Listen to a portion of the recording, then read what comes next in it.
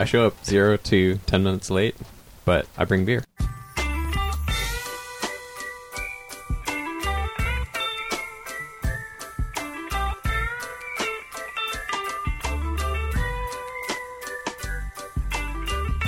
Welcome to the Sprocket Podcast, where we are simplifying the good life. I'm Guthrie Straw. And I'm Aaron Flores, broadcasting from the People's Republic of Portland, nestled in the heart of Cascadia. We are the show that brings you somewhat irreverent conversations about the intricacies of thinking locally with a global perspective and enjoying the best that life has to offer along the way. Covering bicycling, trains and transit, adventures and life hacks, and today, the Tim Mooney Show. It's the Tim Mooney Show. The Tim Mooney Show. I say that every morning when I wake up. What? And now you have a recording of it. Wait, so we can sing with you. Well, I wonder, can I be the first to say happy holidays, gentlemen? Ooh. Oh, yes. And ladies and gentlemen, and folks of all ages and shapes and sizes and colors, hello, happy holidays. I don't think we've wished a happy holidays to anybody yet. Yeah. Well, it was a little early. Yeah, it would have been. We're like solid mid-December. I'm feeling like it's time. Now we can do it. Yeah, when, we can do it. I was thinking about that the other day. When is the colloquial like? Yep, it's the holidays. I feel like, especially if Hanukkah's early, like it was this year. I feel like you're cool. Well, certainly on day one of Hanukkah, you're there. Definitely. Right. So that was like December 2nd or 3rd, I feel like. It was really early this year, I felt like. So yeah, you're solid. I think you can get away with it like day after Thanksgiving. But you could totally get away with it a day after Thanksgiving. I mean, that's when people are bringing out or stores anyways are bringing out the holiday decorations. If the Walmart in West Virginia, where my cabin is, starts putting up Christmas stuff the day after Halloween, I mean, that's too early. I think we can say that. We can draw the line there. But now, happy holidays, everyone. Yeah, yes. We're less than 10 days away. Yeah, we're cool. Safe we're cool. to say. From that holiday, this is the holiday season. Oh, so absolutely. whoop-de-doo, I believe the song goes. Yeah, I believe that's how. And dickory-dock. What? Nothing? That was a podcast killer right there, man. Oh, it's good. I was going to let everybody's like, Dean Martin, out. Out. It was Dean Martin, right? I don't know. Dean! You caught me thinking of how many days it was until the 31st, and I was lost in concentration. It's some number of days. Yeah, I don't know. It gets wiggly-washy. Yeah. I was going to say something about leaving for the holidays. Yeah. Are you going anywhere? Oh, am I going anywhere? Yeah. No, I think I'm going to kick it. You're going to hang out? Around Portland for the holidays. Typically... I'll be here for Christmas Day. Oh, nice. Yeah, one or both of you do the Christmas Day ride. There's like a Empty Streets ride. Empty Streets ride, which sounds really dope. Our good friend Scott Batchelor puts it on every year. Yeah. I think that sounds really good, except that hopefully the weather will be slightly drier than what it is right now. Yeah. But as we know, it's unlikely. This is pretty good, though.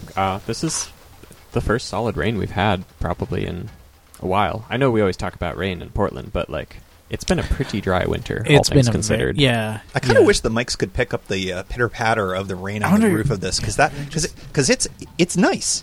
I would call it a rain. It's. I don't think it's really actually going to pick anything up. It's a seasonal bacchanal of joyful goodness of Portland, Oregon. That's all. I mean, it feels like December. Yes.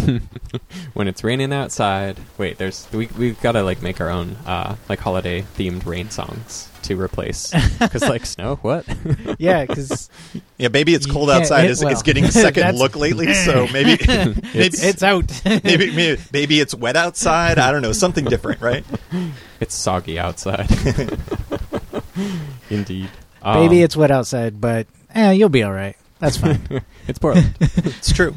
Put on a rain jacket. I feel like I'm interrupting. Normally you guys say what you did this week, and I feel like I've just totally been going, hey, it's raining, everybody. What'd you do, Aaron? I mean, that's fine. I know it doesn't rain much in D.C., so it's excused. Oh, are you kidding me? We just broke the all-time record of wet in D.C. Oh, really? Just yesterday, because we got 7 inches of rain over the weekend or something ridiculous.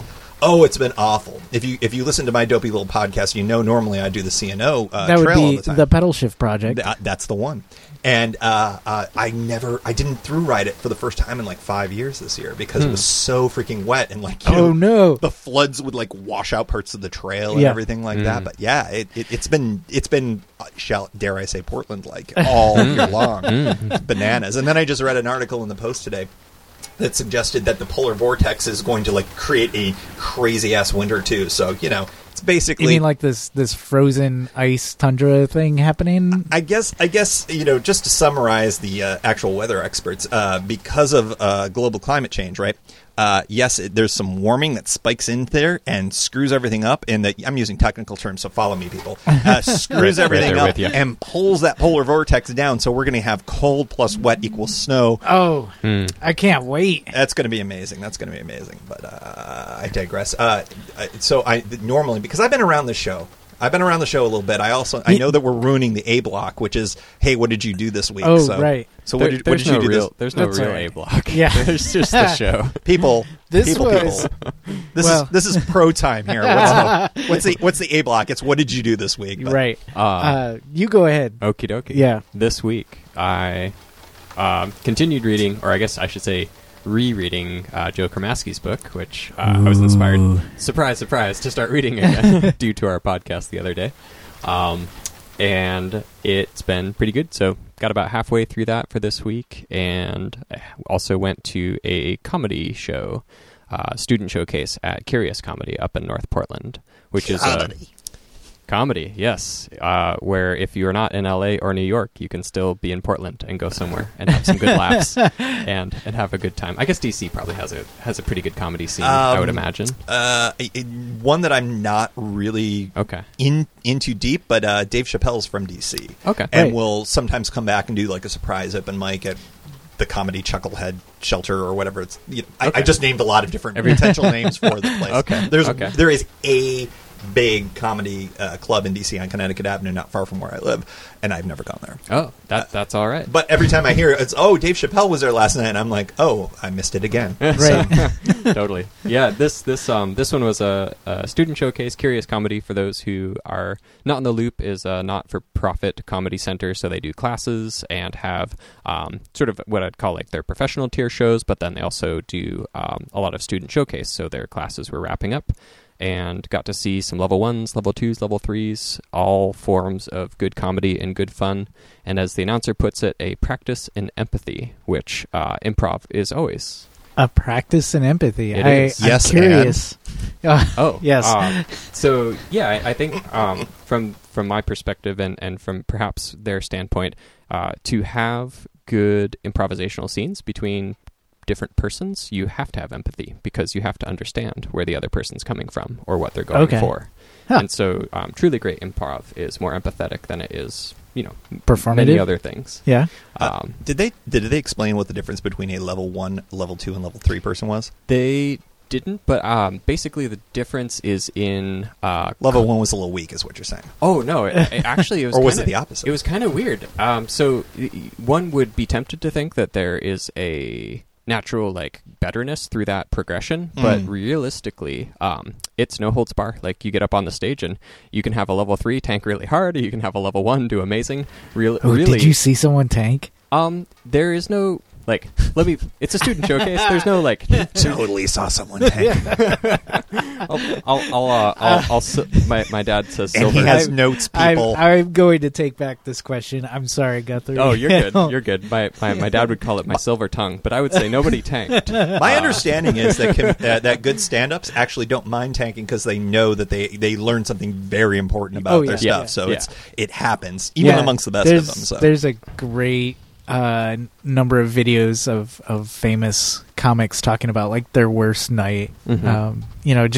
Just look up like your favorite comment or your favorite comic, and then worst show or worst night afterwards, and you're gonna find a video of them talking about it. And almost every one I've ever seen, like you said, it comes back with like, and then I learned this, and thank goodness for that. Oh yeah, and I mean you don't really learn that unless you go up and you do it. So with improv, there was actually really good material all throughout every showing. I'd say there were some strong spots and some spots that were less strong. But overall, this is the third showcase I've seen from students, and it was really strong. Awesome. So very enjoyable. Typically level 1, you're focusing on like very basic concepts, just sort of setting your roots down, getting your base built within improv, and improv being separate from stand-up, very different skill set because you're training different muscles basically. But the level 1 stuff usually does pretty simple scenes, and so things that are very contained, whereas a level 3 might have... there's different... what am I thinking of? There's different sort of rubrics or sort of styles or techniques, and so some of those techniques weave sort of story upon story. So you're having improvisational actors who are within a scene, you have physical objects, so the physicality comes to play, and you sort of build on these concepts over the different classes. But a level 1 can be just as funny as a level 50, and a level 50 can have a bad night, and that you have a bad night. So yeah, I really enjoyed it. That's actually. very cool. That's very cool. And if anybody is looking to have a laugh, unfortunately, the other comedy spot in Portland, and comedies seem to have a rough time in Portland in general. I made a joke about LA and New York, but it is kind of a trope that like that's where you would go. That's where you go to make it serious comedy, TM.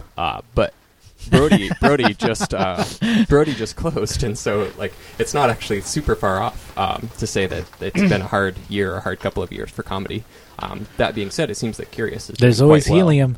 Well, that's like for touring. It seems like comics, 50% of podcasts are stand-ups who are doing podcasts, so it's like I feel like they've all just gone to podcasting. Oh yeah. It's like, oh look, it's a new podcast. Oh, what a shock! It's a stand-up. I would say that my least favorite comedy I've ever been to in Portland was at Harvey's Comedy Club, which is no more. Is it really? Oh, I don't. Oh, I would be really surprised. I'm assuming the show is just kind of depressing because when you make jokes that are generally bigoted, like classist, racist, etc., then you're like, why the fuck is everybody else laughing? And you're the only one like not laughing. You're not the only one not laughing. But good. I hope so. I saw like a very like disappointing is the word I will use. I was incredibly disappointed with the caliber of comedy at Harvey's, but other places I've seen great stuff at. I was at a comedy show, this is years and years ago, here in Portland. It was at a bar. I'm not going to say the name of the bar, mostly because I can't remember. Yeah, I'm just calling names out left and right here. these folks and these folks. It was at this bar, and they... It all seemed like, first off, like the comics all knew each other. And I think when you get people who are familiar with each other, much like the three of us here, you're more likely to kind of cross the line with each other because you're familiar and you know like what buttons you're going to push. And when you're like on stage and with comedy, in my observation here, you want to get, sometimes anyways, you want to get that shock value because that gets people's attention, and then sometimes, that also can be a laugh. Mm-hmm. It's not always the best way to get a laugh, but anyways, there's many ways to get a laugh. So I was at this comedy show at this bar, and they had this wheel where a comic would spin a wheel, and it had like memory from elementary school or whatever, like, and the comic had to riff on that, and it was just, I was really surprised at how dark things got. And I'm a fan of the darkness, the dark comedy, and I don't think you can have really the sacred without the profane. The two kind of have to be together in order to define each other. But also, it was just this I just got this weird feeling just this weird notion, like everybody, it's like, yeah, everything's fucked, and we're just gonna wallow in the mud with it, and we're not gonna like, try to like make a point out of this. We're just gonna say like, yeah, the world is fucked, and everyone's awful. Ha ha ha ha.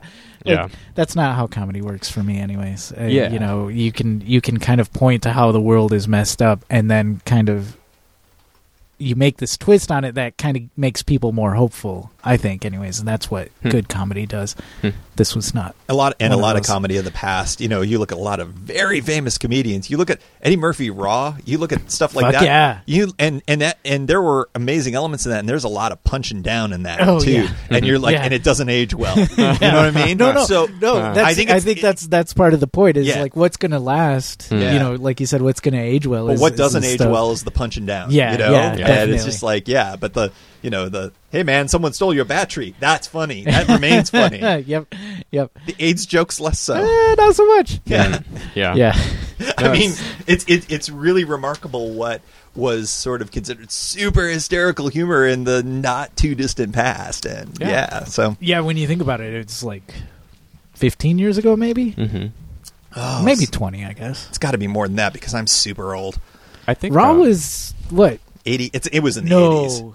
Oh yeah. I was thinking it was like 91. No, I think I was in high school, man. Oh, I think we're talking like 87, 88. All right, something like that. Yeah. Okay. Yeah.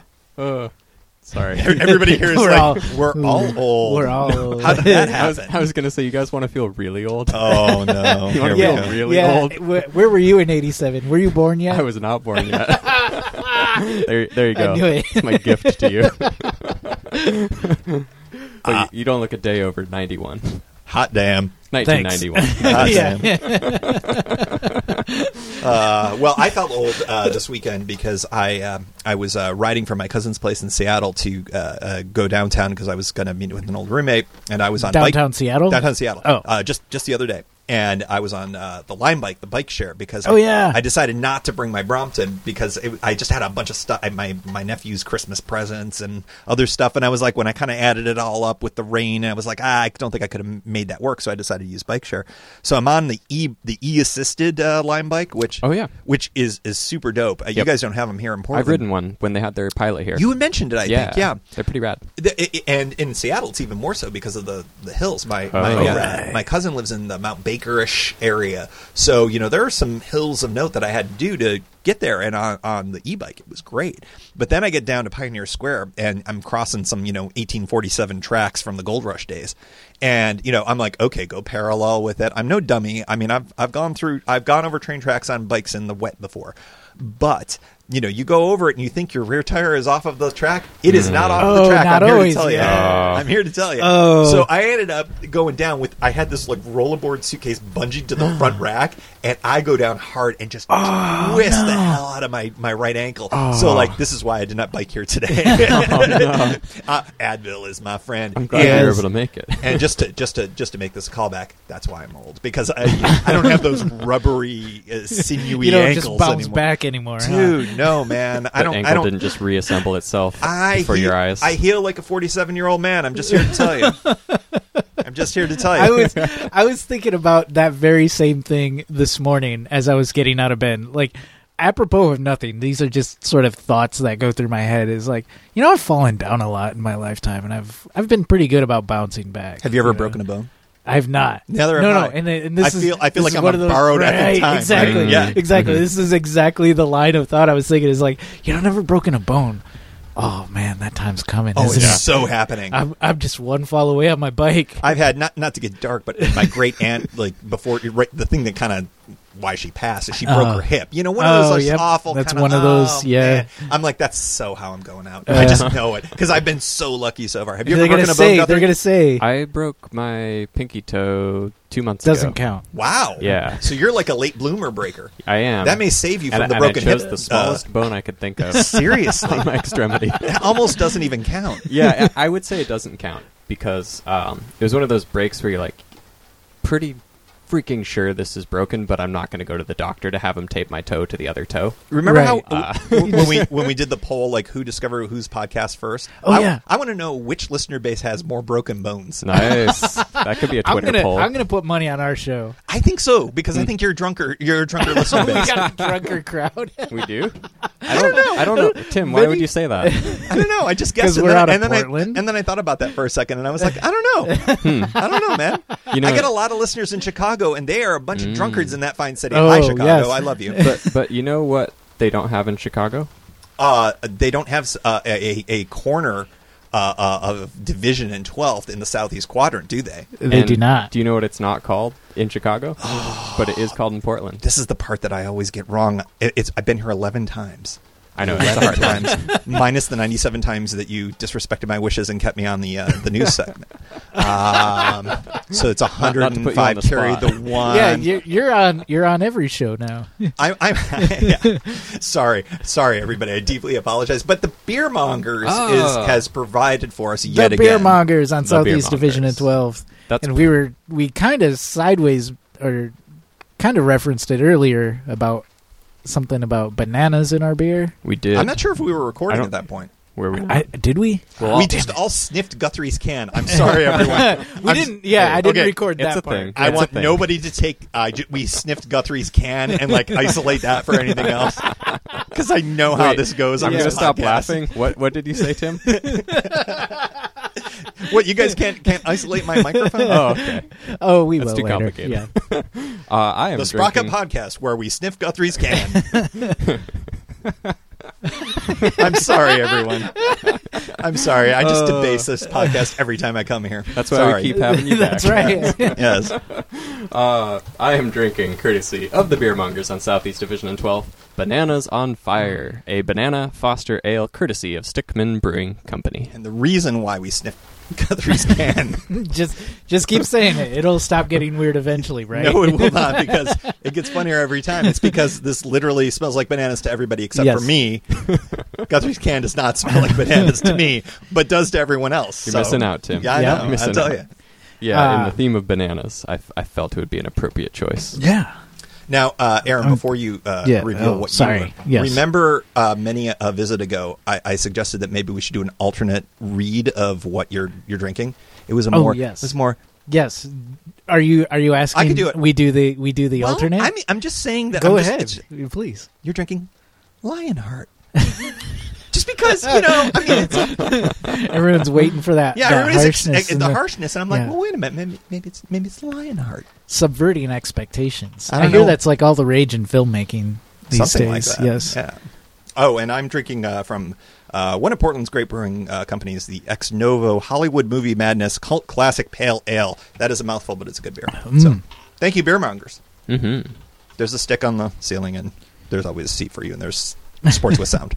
Sports with sound. Did the Timbers lose the MLS Cup? Do you guys have this? They Yeah. did. They did. I'm so sorry. Lost against Atlanta, I believe. Oh, yes, Yeah. the soccer hotbed of Atlanta, Georgia. I know, but apparently they have a really good team.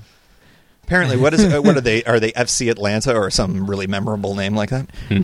Yeah, I'm sure it's like the Atlanta Jerks. Oh, wow. We've just, to the Atlanta- extent that there is a lister base for either of our pods in Atlanta, Georgia, it is gone.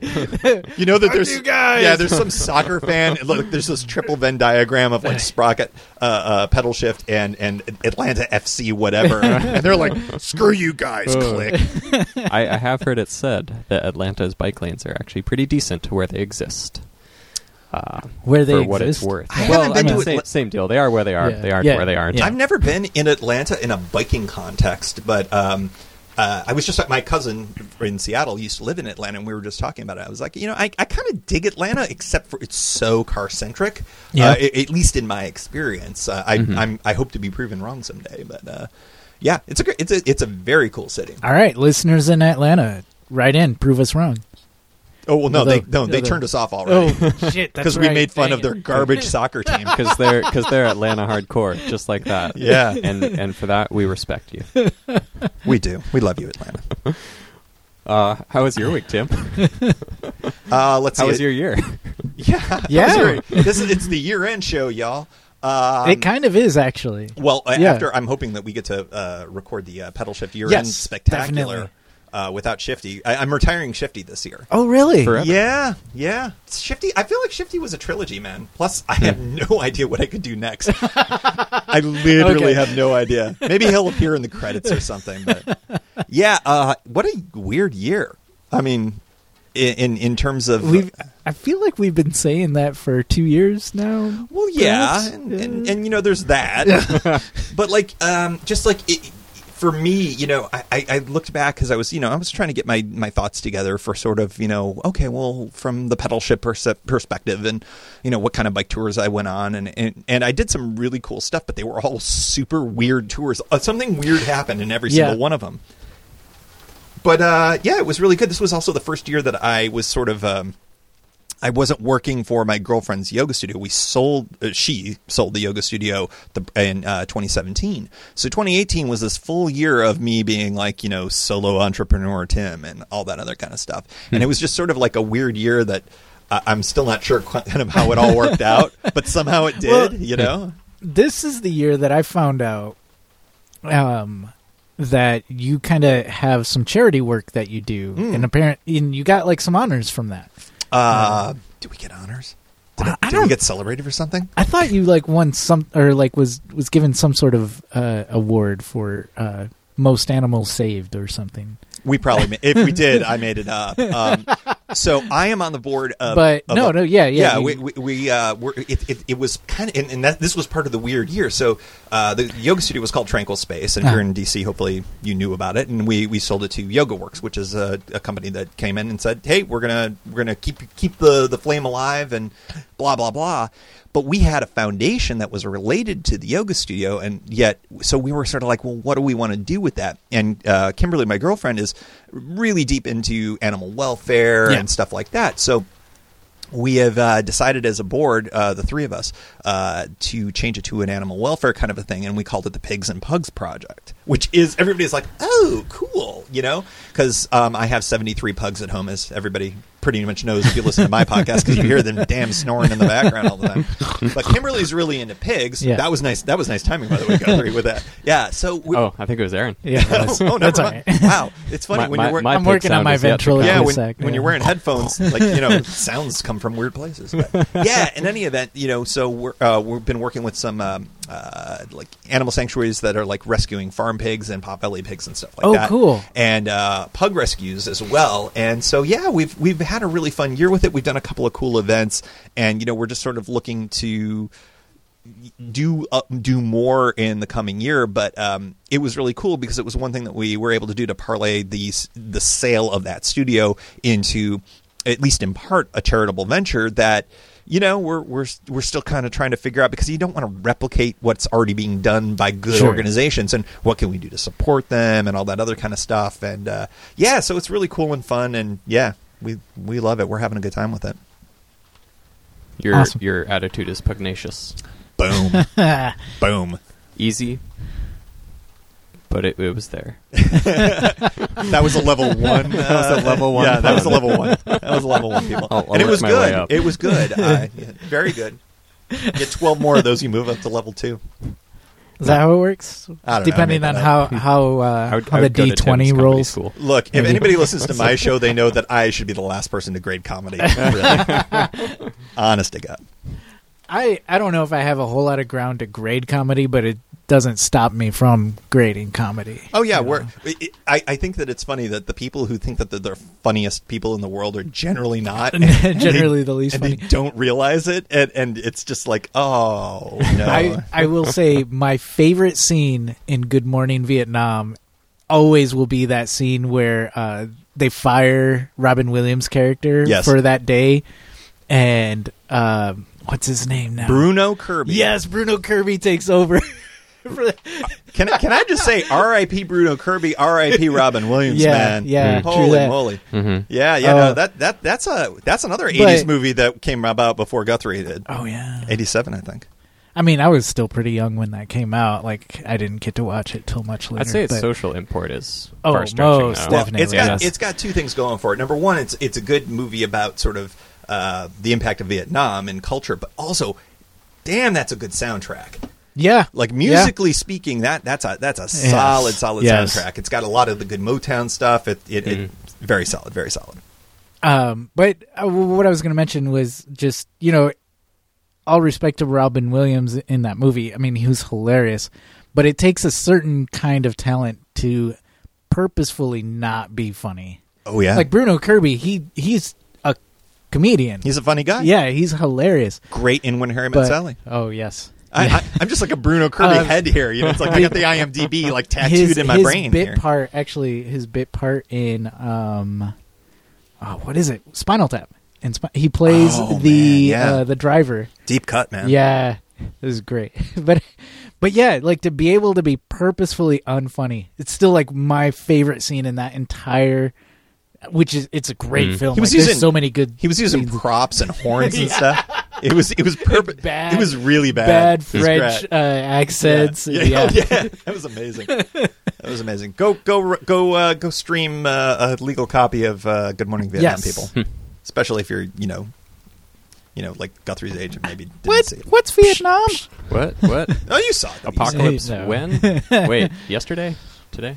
No, also a good movie. It's when you said purposefully not funny. I'm not sure why, but for some reason I instantly thought of Anton Chigurh and just like the most evil villain character that I can think of. Like I went straight there. That is definitely purposefully not funny. Yep. I was like, he doesn't have to try to be funny at all because he's No Country for Old Men. Yep. Because he's incredibly good at being the villain. Oh, speaking of which, this week I took the time to watch all of, what is it called? The new Coen Brothers film that they put on Netflix. The Ballad of something Scruggs. I can't remember his name is it now. Leon Scruggs? Maybe. I don't know why. It should be Leon. It's a bunch of like, I didn't realize it. I thought it was going to be like one long movie. And when I first like pulled it up, it was like 2.5 hours. I don't have time for that. But it's a bunch of like little vignettes. Yeah. And I'll try not to spoil it too much, but I was very surprised by the direction in which it went. Tom Waits plays a main character in that too. Interesting. Gosh. Were they at all linked together in a clever way? No. They were all separate. They were not. They were all like their own little episode. Interesting. Unless there's something I'm missing. I think at this point I kind of trust Coen Brothers. Like, doesn't matter what they do, I'm probably going to like it. Oh yeah. Like, it's real good. They have a lot of. They don't have very many misses in their repertoire. What's your ride or die Coen Brothers movie? Ooh. Probably No Country. No Country. Really? Yeah. And I know their there's the newer Fargo ones, fans out there. Yeah. Like, I've seen most of their collective work. For me, that just really drove home the concept of pure evil in a very like lasting way. Yeah. I can't watch that movie without getting shivers. Yeah. And that being said, I like a lot of their other work too. But for me, and it might even have to do with the age and timing of it. But I watched that at a very impressionable period of my upbringing. Yeah. And it's a lot scarier when you're like 15 or 16 and you're like, oh god, there's people like that in the world. oh, it's a film. Okay. Just a film. No, it's a good movie. Or that is to say, it's my favorite Coen Brothers. Yeah. So kind of tangentially related to the Coen Brothers, I almost like the Fargo series better than Fargo the movie. The second season was one of the more perfect seasons of television. Oh my gosh, ever. yes. And the third season was, although I loved, I can't remember the actress's name. Her performance was amazing in the third season. The sheriff? No, she was one of the, she was in, she's been in a bunch of movies that I really liked, and I can picture her. She was in Scott Pilgrim Saves the World, and was she the she was kind of the main primary main secondary character, the main secondary the character. love interest. Yes what the heck is her name? I really liked her performance. She was great, and I apologize for not remembering your name, actress of professional magnitude. That I will probably remember by the end of this episode. I can see her face. Yeah. Okay. But she was great.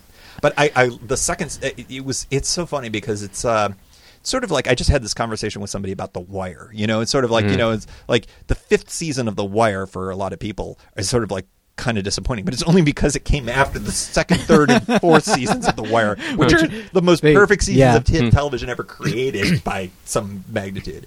And so it's the same thing with that series. It's sort of like the third season was probably one of the great seasons of television that year. Yeah, it just happened to come after arguably a top 20 best season ever in the season 2 of it. So yeah. No, but the TV, I agree. The TV series is great. I really We're sort liked of in a how they dare I say it, a golden age of television. Is the second golden age. Well, there's a lot of good writing. I think a lot of that is due to the fact that there's just so much more available, and because of that, the people with the chops. I hope this is correct. This is my theory anyways. The people with the chops sort of have to up their game. Sure. Because there's always going to be somebody who's throwing money at crap because they know it'll sell well, Yeah, I agree. I also think that the notion that you have to do 22 episodes of a network show, it's gone now. It's we can do 8 or 10. And that's cool. And we'll be all right. And by the way, we can take a year and a half off, like Game of Thrones, or some of the other great shows that are out there, and just be like, oh no, we're going to get this right, and we're going to split the season up into 8. You're going to get 8 more episodes. They're just going to happen to be 2 hours apiece, and there's a we might take a break in the middle. There's a zombie ice dragon. Sorry, spoilers. And you are all straight effed. That's all I have to say. Somebody, there was a guy I follow on Twitter. He does like political mapping of North Carolina. I know I follow weird people, but that's a hot. I know it's a hot topic. Yeah. To be fair, hashtag NC9. You know? Did I send a link about that earlier this week to my sister in North Carolina? Yes, I did. You did. But he was like, just finished watching season 7 of Game of Thrones. My goodness, they're in a pickle. And I responded. I said, Harry Potter was in a pickle. These folks are facing zombie ice dragons and are straight effed with an ice dragon cherry on top or something like that. He gave that a like, so I think I succeeded. Right on. Booyah. I would have to say either the Hudsucker Proxy or Barton Fink might be my Coen Brothers like film of choice. Like kind of the desert island situation. I have to pick only one Coen Brothers film to bring with me on the desert island. It would be a toss-up between either of those. And mostly because John Turturro in Barton Fink, I think, is one of the more underrated performances. That's a good one. And also John Goodman's character in Barton Fink was really good too. And the Hudsucker Proxy is just one of those that like kind of sneaks up on you. Hudsucker is super underrated. Yeah, I bet you that's not on a lot of people's top 5. But then they think about it and they're like, oh no, make it number 5. Oh, and you watch it like in the present day now, and you're like, oh shit, this is still relevant. Huh. Yeah. I'm gonna have to rewatch that one. It's a good one. Yeah. Okay. Is Lebowski a Coen Brothers movie? It is. Yeah, it is. Lebowski. It's Lebowski. I mean, come on. See, it's hard to pick a Coen Brothers film. To me, it's Lebowski, and then probably Fargo too for me. Lebowski's probably the one I've watched the most. It's just so good. Yes, it's just so good. I mean, I want to have a White Russian right now just because of it, And I never drink White Russian. It's the Blitzkrieg Bop of the Coen Brothers films. Like it's the one that like everybody knows, and that's not to say like it's bad. It's good, and it's like the standard by which they're all measured. What's the one with the kind of bluegrassy Man of Constant Oh, Brother, Sorrow? Where Art Thou? Oh, Brother, Where Art Thou? I think is my third. I really dug that movie. The soundtrack is my favorite. The soundtrack's amazing. Oh yeah. And it's funny because I would never say I'm like a Coen Brothers fan, but then when I go down the list of movies, I'm like, I guess I am. I just don't realize it. Yeah, it's like somebody asked me who's my favorite director. I'm like, oh, David freaking Fincher, because Zodiac, and that's like end of story right there. I mean. And then you can go down the list. It's just like, visual movie after visual movie. And these are all like big Hollywood movies, which I don't normally like. But because Fincher is just such a visual freaking filmmaking genius, it's just like, it's cool, Then you pair him with Aaron Sorkin, who's my favorite screenwriter. And you got the Social Network. And it's just like, oh, this is kind of a perfect film, isn't it now? And wait, that was a Fincher movie? That was a Fincher movie, I'm going to have to watch that. Oh, yeah. I wrote it off because I was like, I'm not into social media anyways. We're going to get a Social Network 2, which is going to be... I am predicting that based on recent fallout with Facebook this month.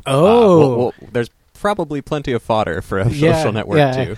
And if Sorkin was on board, I would watch that. Aaron Sorkin has been part of the 2 biggest jealousy moments of my life, and one of them just happened this past weekend. So, jealousy moment number 1, Aaron Sorkin famously went to Syracuse University, which, as you can see with my hat, and everybody famously knows because everything's orange in my life, I went to Syracuse. So I just thought you really liked him. I do. I do like that too. But my cousin went to Syracuse and graduated from Syracuse. Of course, I go to her graduation. Who does she have as her commencement speaker? No, Aaron freaking Sorkin. No way. Who gets up there, and if you follow Syracuse sports at all, #sportsball, everyone, we famously are in a death league struggle with Georgetown for basketball. It's our biggest thing, and he makes a Georgetown joke in the middle of the thing. It's like he just makes a Georgetown sucks joke, and the whole place goes nuts. So that's number know one. Your audience. That's number one. It's like the fact that I didn't have Aaron Sorkin at my commencement was one thing. Now, when he went to do the speech, did they film him? Did he start the speech at the back of the auditorium and they walk and talk? They filmed him. He wore the same silly ass purple hat that I wore. Yeah. It's on YouTube. I really recommend people check that out. Google Aaron Sorkin Syracuse University commencement. It's really good. And I was up in the dome someplace watching that last weekend. Another Aaron Sorkin moment from my girlfriend. She's like, oh yeah, she and her friends from Montreal. She met with her and. was like, oh, we want to go see a show. So that she's just like Googling around. It's like, there's a play version of To Kill a Mockingbird. Yeah. And I'm just sort of like, oh yeah, that's a great book. I didn't realize what was going on. Then I later realized that it's freaking Aaron Sorkin's version of it. She got tickets to one of the preview episodes. Like it's already even open. What? And then all of a sudden, all these podcasts come out with like interviews with Jeff Daniels was playing Atticus, and then Sorkin himself, and I'm just like, God damn. I can't remember if I'm the one who likes Aaron Sorkin here, people. You're like, come on. You're like my like northeastern grandmother felt when she moved to Eastern Oregon and liked the Patriots way before they started winning the Super Bowl. Like the amount she hated on the people in our town. She was like, they never liked the Patriots until they won. I've been holding down this camp for 15 years. She's going off. Trust me, as a Buffalo Bills fan. Did you like Sorkin before it was cool, Tim? I was into Sorkin A Few Good Men time, which, frankly, because he wrote that was a play first. Yeah. But when I saw the film, I was like, I like this dialogue, and then then there was this television program. It's like, by the creator of A Few Good Men. I'm like, I'm going to give this a shot. Turns out that was The West Wing, and I understand that that's a popular television program. Do tell. That's another one that like you could rewatch today. People do. There's a whole podcast. One of the former actors on the show. It's called The West Wing Weekly. Literally every week they do the next episode. They've been doing it all in a row. Yeah, it's pretty crazy. And what was great was as that podcast got more and more popular, they got all of the cast members. All of them came back. Wow. And then Sorkin came back and did a bunch of them. And one of the more bittersweet ones was when it was his final, because he stopped after the fourth season. Yeah.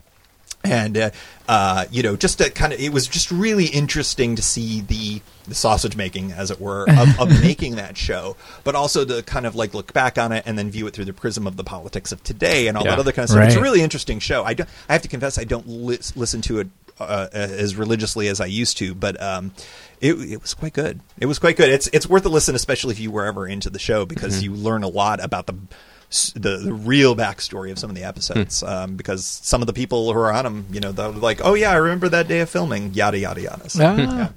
Nice.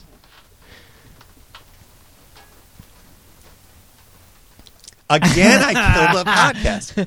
No, it's good. I was appreciating the silence. Yeah, I've been trying to enjoy it more. I kind of am trying. Well, I guess in the same way of like trying to appreciate the silence, but also not trying to force the moment. Yeah, is a thing that I'm trying to do these days. I'm not very good at it, but one thing I've found in editing the last, 6 or 8 episodes, it's like, there could have been a time where if I just didn't say anything, something else could have come along to like build on whatever was being said. It's a tricky thing. I mean, you guys do interviews pretty much every week. Yeah. And it's a real art to letting the moment just lay, because often people will continue and expand, and I'm terrible at that because I'm one of those people that's like, oh my God, there's silence, I have to fill it. Fill it. But quick. That's where we come in and we're like, we're just going to sit here and let them crack. Yeah. Reveal yourself. It happened a few times with last week's guest, Naomi, where like I missed fast. I could have jumped right on to the next thing and instead like waited and then she expounded on an idea. And people communicate so differently, and that's something that, as somebody who likes to fill even the most momentary lack of dead air, you can have a chance of missing out on that. Right. And it also gets into all the issues of especially men interrupting women. It's a gender thing in our society, and it's something like that. And when you hear it back, it's like, I'm starting to become more aware of the things that I could do a better job on. Yeah, it's really interesting. Yes. So going back to your weird year, though. Oh, yeah. So how else was this year kind of weird for you? I think because it was so unplanned in so many ways. Because when you are building a client base, and you're not, you don't have a boss except for yourself, and all of that other kind of thing, it's sort of like, oh, that's sort of weird. And I didn't have a studio to go to every day. I didn't have the same structural components. It's like, oh, I don't have to pay the sales taxes at the end of every month. Like really weird, like micro stuff like that. It just created this strange amount of space, but yet. And every time I would like sort of freak out and be like, I have no structure and I'm not making this amount of money per month. It's coming in waves instead of as a constant, know. And, it was just like one of those things that was like, okay, it's cool. Everything is working out so far. It's going well. It's just different. And yeah, so I guess I would say it was more of a year of transition than anything else to kind of like find that new comfort level and that balance and everything like that.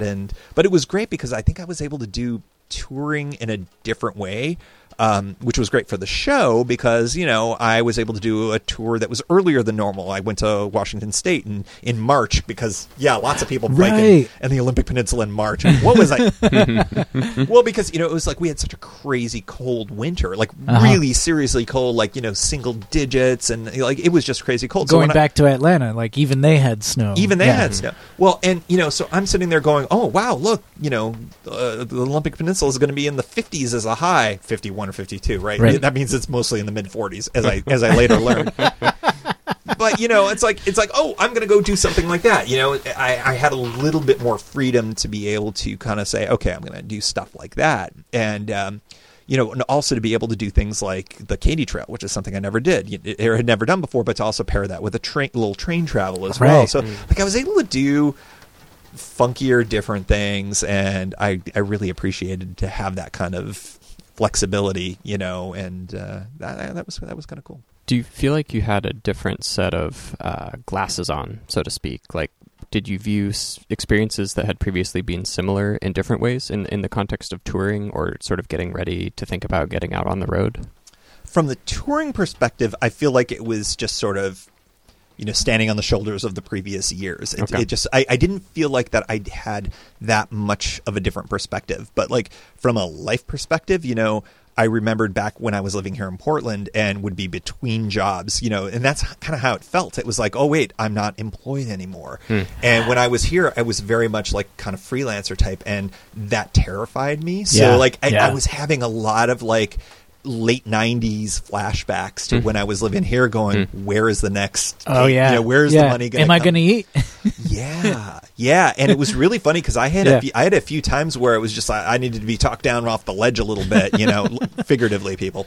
So that was the more interesting. But bike touring was actually the grounding thing for me, and so that was a really helpful thing. So it would be like, oh, okay, I'm going to Washington in March. I'm going to do the Katy Trail in May, and all the other things that I did. And it's really interesting how it's like find a hobby, people. That's all I'm saying. Find a hobby. Collect some stamps. Collect your stamps. Your Smurf stickers. Your Smurf stickers. Your die-cast Dungeons and Dragons paintables. Do they still do that? I just got back into doing that. I've painted a couple minis in my time. I had a bad attitude towards Gary Gygax for a bunch of years. Yeah, because I'm not going to say Dungeons and Dragons was not a helpful thing for my social upward mobility when I was in the junior high. But like, I think it's not in general. I don't think. I think as an adult you're fine with it. But like when you're in like middle school and you're making true story, you're making a mirror in shop class that says I heart AD&D. Oh yeah. Have I not told this story on this No. story? Okay. Please tell me you still have that mirror. Okay. So 7th grade. Are you like learning acid etching or something? Sandblasting. Right? Oh, okay. So we're and you get to do whatever you want. And because talk about being super cool, I decided I wanted to make a mirror that could go in my locker that said I heart AD&D. What is AD&D, you ask? Well, my the cool kid in the class, Lance, I can't remember his last name. Lance. True story. His name was Lance. What a piece of shit. Oh, Lance? I think wait. I can't remember because there were two Lances in our class. We'll just go with Lance. And he comes up to me, and in retrospect, I saw this film in later years, and I know the kid was making fun of me, but at the time, I was taking it super serious. Oh, and I was like, we got a knock on the door. A secret guest. We got a guest. I feel like we're on like one of those Dean Martin holiday shows, and it's just like, whoa, who's that at the door? Oh, it's Brock Dittus. It's Brock Dittus. Come to sing a song. Hey. I was just about There's to that tell one of the soothing more voice. embarrassing stories of my childhood. Oh, I please can't wait to continue. hear it. Yeah. So to catch you up, I'm in shop class, and I'm a bit of a nerd. I'm making a mirror, sandblasting a mirror that says, I heart AD&D. AD&D. Advanced Dungeons and Dragons, as I yes. told Lance. So Lance comes up to me. He's like, he's kind of half laughing. I don't recognize it in the moment. He's like, "What's AD&D mean?" And I'm like, "Well, Lance, it means Advanced Dungeons and Dragons." And he would keep coming back because, like, he would keep having other people come behind him. Oh. He'd be like, "I keep forgetting what does AD&D mean?" Oh, that's so sad now. I'm like, "Lance, for the last time." It means Advanced Dungeons and Dragons, and I'm just like serious as a heart attack in the whole thing. Yeah. Anyways, so I punished the memory of E. Gary Gygax because I realized in later years Lance was not forgetting. Lance was just coming back. Yes. You know what I mean? So yeah, and then I've told that story through the years to people, and a friend gave me a T-shirt that said "I heart AD&D" on it. So Come full circle. for years, I've had a bad attitude towards the fantasy genre, and then my buddy, the musical genius and composer of the Pedal Shift Project theme song, Jason Kent, was like, "Hey," when I was up in Montreal, he's like, "Hey, I got season 1 of Game of Thrones. You want to watch it?" And I'm like, "No, don't do the fantasy genre." And he's like, "Come on. I can't watch it with Jen. Let's just watch it." He didn't say that, but he's Canadian, and I wanted to say that. AD. Let's have ND. some poutine.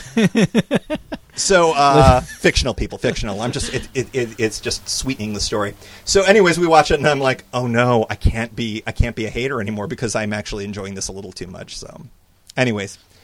Pour one out for E. Gary Gygax, I guess, ruiner of my childhood. I mean, I'm sure he was By the way, a jerk I anyway. should mention everybody who's listening going, who the hell is he? Gary? He is the inventor of Dungeons and Dragons, and also, apparently, Advanced Dungeons and Dragons. And Lance, if you're listening, I forgive you. It does sound like if there were fault to lie, Lance might be a bit more responsible in that regard. Wouldn't it be amazing if Lance were listening? Do you ever look up Lance? He's like, I'm a super huge fan of the Sprocket podcast. We all have that this Lance. Tim Mooney Who's this guy. Tim Mooney guy? He's on all the time. He seems familiar to me. And then you tell this story, and he's like, "Oh my gosh, Or he's thinking, I need to do step 4 again." Yeah, he's going to make amends. Be like, I'm sorry I made fun of your sandblasted AD&D mirror. but of course, being a Lance, he would think back and go, nah. A Lance. That's the category of guys that are just like, yeah, whatever. Whatever, Lance. Yeah. Brock Dittis, how is your youngin' doing? My youngin', he's doing well. That is awesome. Cyrus Maximus is he's huge. He's like Huge. 3 or 4 times as big as he was when he was born. So That's good. huge. yeah, That is normal. yeah. He's just I guess he's got all the baby fat. So that means that if we starve, he won't. Oh, good. So we have a contingency plan. This feels. I have to go So if back. the big one hits, he'll be okay. yeah, exactly. He'll make it. I have to go back to the original thought bubble that was in my head. This does feel like an old timey Christmas special where, like, surprise guest comes walking in the middle of it. It's amazing. Shit, I should have arranged some. Hold on, let me make some. And everyone's drunk. Hey, it's Dean Martin. And we were just talking about Dean. yeah, we earlier. did. We did make a Dean Martin reference. Yeah, it's the Holiday Spectacular 2018 Spraga Podcast starring Dean Martin. Hey, And Brock Dittis. I was just looking at this can in front of me here. It says severe tire damage, which sounds dangerous. It's true. Danger. Brock, we've already done the spot. It's cool. We don't have to thank them anymore. Because it looked like the sort of thing you would get from the beer mongers at Southeast Division and 12. Dude, We we're can do way this. ahead of We you, can man. do the spot again. It's cool. Thank you, beermongers. Have you heard about what they're doing on Christmas Eve? You mean Christmas Eve? Yeah. Wait, no, the actual Christmas Eve, like the day before Christmas. No, they're cleaning doing up after their Christmas Eve party. Yes, and And bottle then- pours. Oh. Wait, what? They're doing bottle pours. Like they're gonna crack open a bottle and A couple of them. Yeah. Ooh. Mhm. Like I think they've got some special bottles they've been saving up for this occasion. Yes. Yeah. Yes. There's for there's those who are some naughty like or that nice. yeah. This feels like another Aaron Sorkin thing for me, where like I'm missing out on something. So I think they you'll did have to in- listen back to the earlier part of the show where They did invite Aaron Sorkin to like come by. and it's going to be poured by Aaron Sorkin. That's what it's going to be. I'll go Tim back misses and catch out up. again. Well, he sings Broadway tunes too. exactly. Yeah. And I'm going to do a reading of the next season of the West Wing, which will be exclusive and never shared again. So, yeah, that's what would happen. Super exclusive. Tune in next year to the Sprocket Podcast. Or New Year's Eve at the Beer Mongers. Yeah. Or Christmas New Year's Eve. What was Or it? Christmas Eve. Christmas Eve. They're doing bottle pours, huh? They're doing bottle pours, yeah, for sure. At some point in late December, just go to the Beer Mongers. Something is going to happen. Well, and they're open 365 days a year, which means there's a Bob Cratchit somewhere Yes. turning a church key and opening true. a bottle for somebody. That's I true. think that might be Sean. I think that might be the guy. I don't know if he's... That's a good question. I've never been there on Christmas. I've always been out of town. Who's opening Who the... is I gonna think it be- is Sean. Yeah. Yeah, I was chatting with him when we picked up beer this week. Okay. It sounded to be the case. There we go. I'm ready to be wrong, but it sounded like that was the plan. I was What a good having guy. I was having a chat with my girlfriend. Our tradition is to do the Christmas story Christmas Day thing, where we go to a movie and go to Chinese food, or go get Chinese food. And it used to be Like that it has to be Chinese food? it has to be Chinese. Oh, food. that's so great. yeah. And it used to be that it was like pretty quiet. And now it's like crowded everywhere. I'm like, Really? Go home, people. This is our thing. It's supposed to be quiet. I know. That's the whole point. The only restaurant open at the end of Christmas Story was the Chinese restaurant. Hello, people. Come on. Right. I got the idea because I had Jewish friends in law school who were Yeah. like, this is what we do. What we do on Christmas Day. I was like, that sounds freaking awesome. So, yeah. And that became a tradition for Kimberly and I in later years. And now it's super crowded. And I'm just like... Somehow the secret got out. I'm very disappointed. The secret got out because it's really fun to do. Yes, it's great. It's a fun way, especially if you've got a unique family situation like she and I have, where it's like childless by choice, and we just have a lot of dogs, and we just lock them up in a room and go. Right? Right. Am I right? 'Cause you can do that. You can't do that with Cyrus. You cannot. Well, you could. But you'd get in trouble. You wouldn't get to keep him. As No, the yeah. official legal advisor of the Sprocket Podcast, I'm here to tell you, True. that is frowned upon by the state of Oregon. So, speaking of dark jokes, there was a CPS joke at Curious Comedy. And it was wonderfully morose. This is All a right. callback, Brock. So, Okay, yeah, everybody. yeah. Talking about our week. Call yes. that?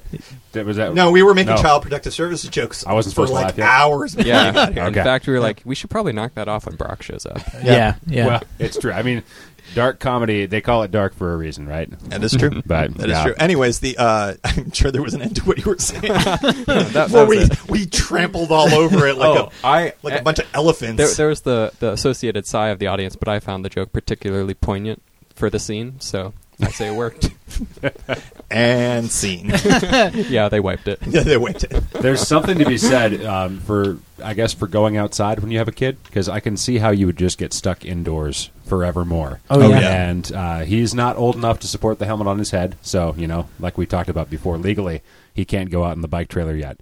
But we've got a car seat, but it doesn't have to be a car seat. It can also snap into the stroller base. And we've pushed him all over town. And Oh, I've seen fantastic. you around town. I think I've seen you actually. Yeah. I've said hi to you once. I've seen That's you 3 right. times. Yeah. And I felt bad the last time I saw you in public. I didn't realize it was you until we were like gone. You were with people, and I was with my family. And It's one of those things. Yeah, you know? I was like, oh, that's Guthrie. It's a small city, but also Yeah. Well, it's the funny okay. thing, you were wearing a hat, and I'm not used to seeing you in a hat. Totally. It's one of those, I almost just, didn't say anything, and I was like, no, I'm gonna bye. And I think I recognized Jane first because she was with you and whoever you were with, and I was like, wait, I know that person. Well, who is that person? By the time you had all passed, I was like, oh, shit, Guthrie, hey! It's like those find a patterons, you just don't see it unless I'm on a bike. Right. Well, once I buy a Prius, I'll see them everywhere. Sounds good. Rue the day. Yeah. Rue Okay. the day. Have you gotten out on any, would you say you have a collection of favorite walks thus far based on experience? Or? I would say away from the bathroom is my favorite walk right now. But no, just getting outside and being somewhere when it's not raining and being even in nature somewhere, a park, and strolling through and having him strapped to my chest. He's not really looking around yet, but I am, so it's nice. I did get out on a bike ride. Adele and I have decided that we need to shift our schedules so that she can get out and do what she wants to do, stay active, stay happy. And she said to me the other day, hey, you should go on a bike ride too. And I was just like, what? I can still do that? Because it had been months, I think, since I'd gone for a fun ride with changing career, changing schedule. And I haven't been riding my bike, none more black. It's been locked up in the shed ever since its skewer was stolen. Right. Oh, yeah. I was locking it up outside, and of course, Guthrie, I think you said bad idea, and you were right. Oh, I don't think I said about it. I probably just hedged and was like, yeah. But you were thinking. You Bad could idea. lock up downtown with a quick release. But yeah, I was could. locked outside downtown at the train station for 10 hours a day. Something's going to happen eventually. Oh, Somebody yeah. stole my rear skewer. Yep. And You I was got able... off And pretty just lucky. the rear skewer. Yeah. Well, your rear wheel was locked to the frame, yeah, right? I still Yeah. roll. Even though I don't Yeah. park it down there anymore, I still roll with 2 U-locks because I set it Yeah. up that way. Very So, smart. My guess has always been like the skewer is sort of an anomaly. No one came to your bike to steal Looking the skewer. for it. Although it was a bob trailer skewer with like the bob nuts on it. Oh, Which, that... if somebody yeah. knows what that is, But yeah. joke's on them, because when I got the new bike and I transferred parts that I could, the skewer that I had was slightly bent or whatever, and I wasn't sure how much longer it would last. So I had already ordered a new one, and I had planned to swap it out. So they're already on borrowed stole time You anyways. stole a bent skewer. Ha, ha. They got a bad skewer. How is the Bikey Town membership going for you? Those things are heavy, man. Yep. Oh, yeah. They weigh like 50 pounds or something. Yeah, that's And the bike share here in Portland, and I said Bikey Town because it's funny because it's Nike. Nike, is the yeah. Nike Town, Bikey Town. I'm so hysterical. You are. I'm like at least level 2. I'm into it. Again, another callback that you don't understand, Brock, because you came in here late. It's all D&D. good. Yes, it is. This show took a turn. That's all I know. But let me tell you what happens. Like, I went out for this ride the other day. It was the first ride I'd had in a long time, just riding around town. And I bike up to the top of Mount Tabor because it's a beautiful place to be. And I'm not saying that I picked up an adult a skewer. beverage Oh, yes. and enjoyed it at the top of Tabor. That 'Cause would be Tabor wrong. is a public park, and you can't Oh, do right. that here. But you can imagine what it would be like. So I'm riding there, and getting to the top of Tabor, I think I was less winded than I am on my daily commute using the Bike Town bikes to get up Williams Avenue, which is maybe like the shallowest climb in Portland at all. Yeah. So, yeah. Do you feel like you're playing medicine ball? I do. Just throwing it back and forth from one arm to the other. Yeah. At some point, maybe they'll add the e-assist bikes, and then it'll just be like you'll fly, and it'll be amazing. And it'd be like we had the scooters back. I know. I know. I was so disappointed when I heard they took them away at Thanksgiving. Portland has Okay, been so- de-scootered. Yeah. But I still see a few around, right? What the hell? They're supposed to be gone by now. Right. There's right. Like somebody they're made a all gone, website but- that's the official countdown to the actual last scooter. Because Okay. there are those which aren't here, and then there's those which we all know are still here. Right. Okay. So if you open the app, do you see them? No, No. they don't I- exist. I Not on the app, at least. Yeah, Okay. Yeah, because I looked. So trust how me. are people riding these around? they're not. They're bricked because they won't let you like log in. After Really? after the deadline, like a week after, I saw one, and I still had a like $2 credit or something like that, and I was like, oh But yeah. I swear I'm seeing people scooters, like those scooters. Oh, those scooters? Bird in specific. So Because they have a very, They probably broke unique the design. They probably broke the. actually, I Possibly. know it might be. I know a couple of folks who bought their own. Because Okay. they Oh, did for the real? scooter share. Yeah, they Oh. they break often, but they run about 500, and so some people liked them so much they're like, well, it's $500, and they just went out and got a scooter. So it's not like they Oh, chip swapped it okay. or something.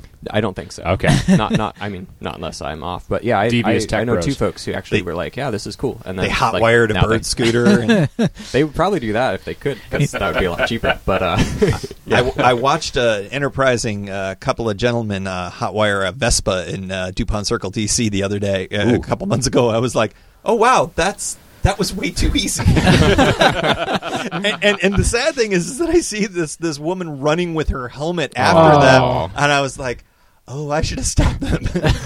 I felt people. really badly because but they're like Oh, kind of man. walking along. They're going.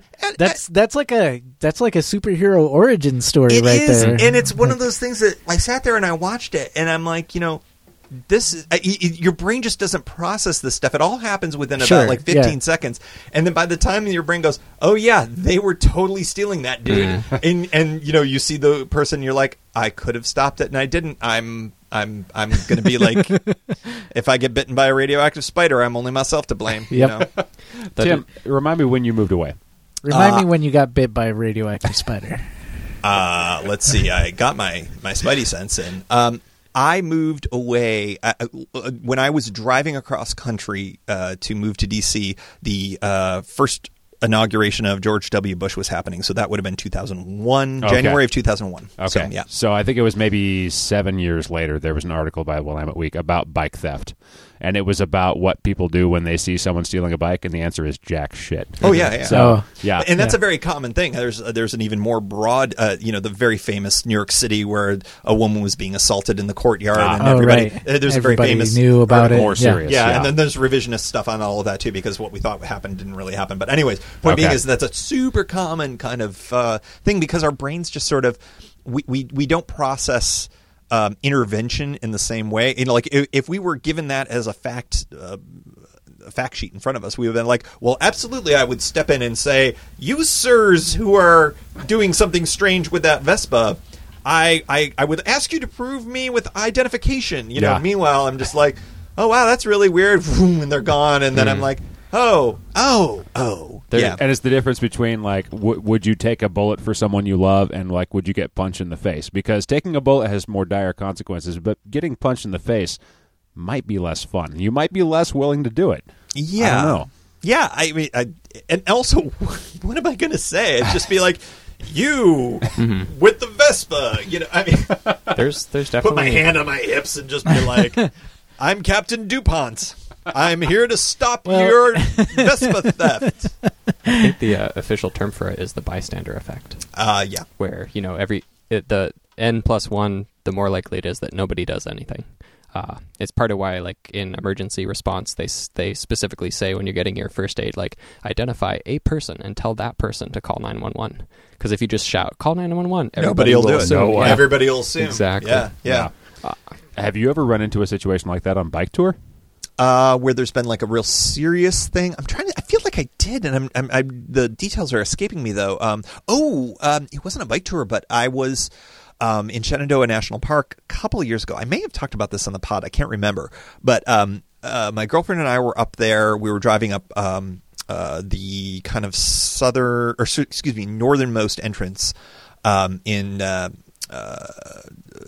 to the park, and there's a fairly decent climb to get up to sort of the level of where the road sort of is mostly at. It's several thousand feet, and it's a very popular bicycle route. And we're going by one of the first turnouts, and there is a dude who was definitely not in the finest of shape, but wearing the Lycra and had a nice carbon bike there. Had the outfit. Lying on the ground getting CPR given to him. Ooh. Oh, wow. And that was like a scary as somebody who's a cyclist, that was a very scary thing to see. And so we kind of kept going, and I pulled over because it's like, your first instinct is, what can I do? But I mean, he was getting the aid, but I was like, okay, I know there's a ranger station up, not terribly within a mile of here. And I was like, that is the better thing to do. Right. I'm gesturing to Guthrie, everybody in this non-visual medium. Hey, so I went up there and I was just sort of like, hey, they probably could use a hand down there. And so they sent whatever, assistance they could, because they are emergency responders. You were not, so you could carry the word. No, I just sat there and watched them give CPR. I mean, I can't jump in. I mean, you can, but I mean, it was just sort of like that person needed like immediate medical attention, and I don't know what ended up happening to the final disposition of that gentleman, but I do know that CPR is a very low likelihood of success if you look at the numbers. So I was just sort of like, like if they need CPR, they're in a pretty bad way. You're below 20% survival rate. Yeah. If your heart's stopped and you're getting CPR. But 20% is pretty good considering the alternative. Just which CPR. Is zero. Well, and that's just CPR alone, right? Versus doing CPR until someone can bring an AED, which is why I scooted my ass up that hill. So yeah. But I was not on a bike, so I don't know if that counts. Right. Well, you were traveling, and so it's the sort of thing. But the observer effect, was that the observer effect? Bystander effect. Bystander. Yeah. The observer effect is that if you look at it, it changes. Oh, is it? The Heisenberg principle. Yeah, that's it. Yeah, because in certain types of when you're looking at things in a microscopic, it's even less than that. At such a low quantum level, or not quite there. But like when the act of observing is actually photons are hitting something, and a photon hits some of these particles, it will change the nature of it. That's the Heisenberg principle. Huh. So you're never actually looking at quantum mechanics. There are physics people who are listening to this show going, "That is so wrong." Screw you guys. That's how it works. Well, you know what? When someone watches your bike tour, it's a little bit different too. Would you agree? People watch my bike tours all the time. I'm curious. Do you think you have a different tour when you're sharing it than when you don't? So the last tour I did this season, I'm really intent on doing it, and then all of a sudden I do one day of riding, and I wake up the next morning, and it's like 38 degrees and raining, and it's only going to get worse. And I was like, yeah, I don't really want to do this anymore. But there was a piece of me that was sort of like, but I kind of promised people I was doing a bike tour. Right. Well, and we've always talked about, you've shared several times about the idea, like if it's not fun, don't push yourself. Yeah. Like you're not being a hero by deciding to have a terrible time. Yeah, and I think that maybe there's a lesson in that for people too. But it was like, oh no, I'm getting on the train, y'all. And I filmed that. I'm like, hey everybody, it's Connellsville Station. Guess what? I'm going home. Bye. Peace. 2 episodes. Booyah. Yeah. Gotta come up with new content for November, y'all. Right. Because I feel like, I don't know, I'm trying to remember. It's been so long now since social media started. But the first, what was it? Because I was posting things to Facebook in 2009 using Adele's flip phone when we did our trip down the coast. Because of course you were, yeah. Well, yeah, I was really excited about, like, oh, hey, we can communicate with people. But, yeah, it was like really low-res photos and everything like that. But I don't think I've taken a trip where I haven't talked about it since then. Yeah. And no, I mean, even when you and Adele did your like cross-country thing, you guys set up a blog spot for that. Right, which is what you do. And I feel like, I don't know, it's funny just because there's so much stuff. I just stumbled across Instagram travel people. And I'm super late to the party, I know, because it's been happening for a while. But like, apparently, it's a thing to go around and like share on Instagram. Hey, I got a thing. I mean, yeah. And you've talked to people who've done it. I have, and you've done it. I have. Yeah. But I think it's interesting that there was a time in my life where I would just go out and do something because I like doing it. Yeah. And I'm not convinced. Like, I still want my data. I still want Strava running when I ride.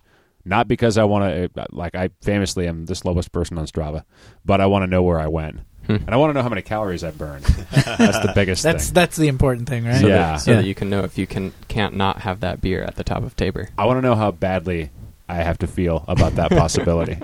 Lime totally screwed me out of the calorie count in Seattle because I rode from South Seattle to downtown Seattle, and it was not 3 calories like Lime said. Oh, but yeah. it stopped tracking my ride after a 1/10 of a mile. I'm like, you have GPS in your bike. You knew how much it was to charge me, but you're not giving me my calories? Screw you, Lime. That's right. Bring back the scooters to Portland. Mm-hmm. You know, Seattle has every piece of Lime now, right? Because they have scooters, they have bike share. They do not have scooters. They don't. They have bike share only. But what's interesting is Lime is going to be getting into some kind of vehicular thing, the Lime Pod or something like that. Yes. Yeah. It's an automobile. Of some type. I don't know. It'll be really interesting. But yeah, like Uber the article and Lyft I read, are getting into scooters. So I thought it was going to be like those smart cars. Yeah, and I think it's going to be like one of those Wii ones too, like you know, like 2-seater kind of thing. Yeah, so, super cute. Yeah. But it's interesting. Yeah, the scooter game back east is in DC is getting even bigger. Lyft is doing it.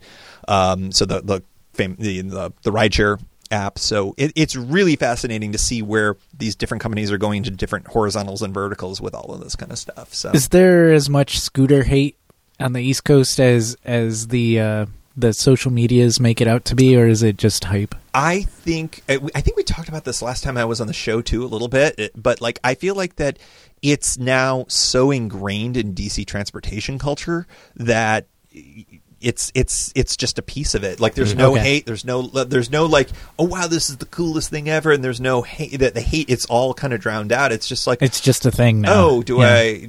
Oh, I can take a scooter, sweet, you know, or one of the bike shares, because you know we had a bunch of different dockless bike. I think we were up to like 6 or 7 different dockless bike companies. Oh, wow. And a bunch, and then of course, as one would expect, a bunch of them folded. But you know now, a lot of the dockless ones are e-assist.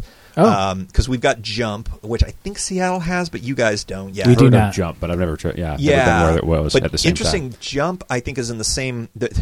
It's all this like interrelated corporate stuff, but Jump is owned by Uber, and I think the corporate overlord of Bikey Town Motivate is Lyft. Yeah. So it's interesting. Really? Yeah. It's not. Did it get transferred from Motivate at some Well, Motivate was purchased, I think, by Lyft. Oh, yeah. I missed that. But okay. the ride share companies are starting to get into all of this. So there's kind of, and of course you don't realize it until you kind of scratch beneath the surface. It's sort of like it's like, I hate Facebook. I only use Instagram. I have something to tell you. Let me tell you about the org chart.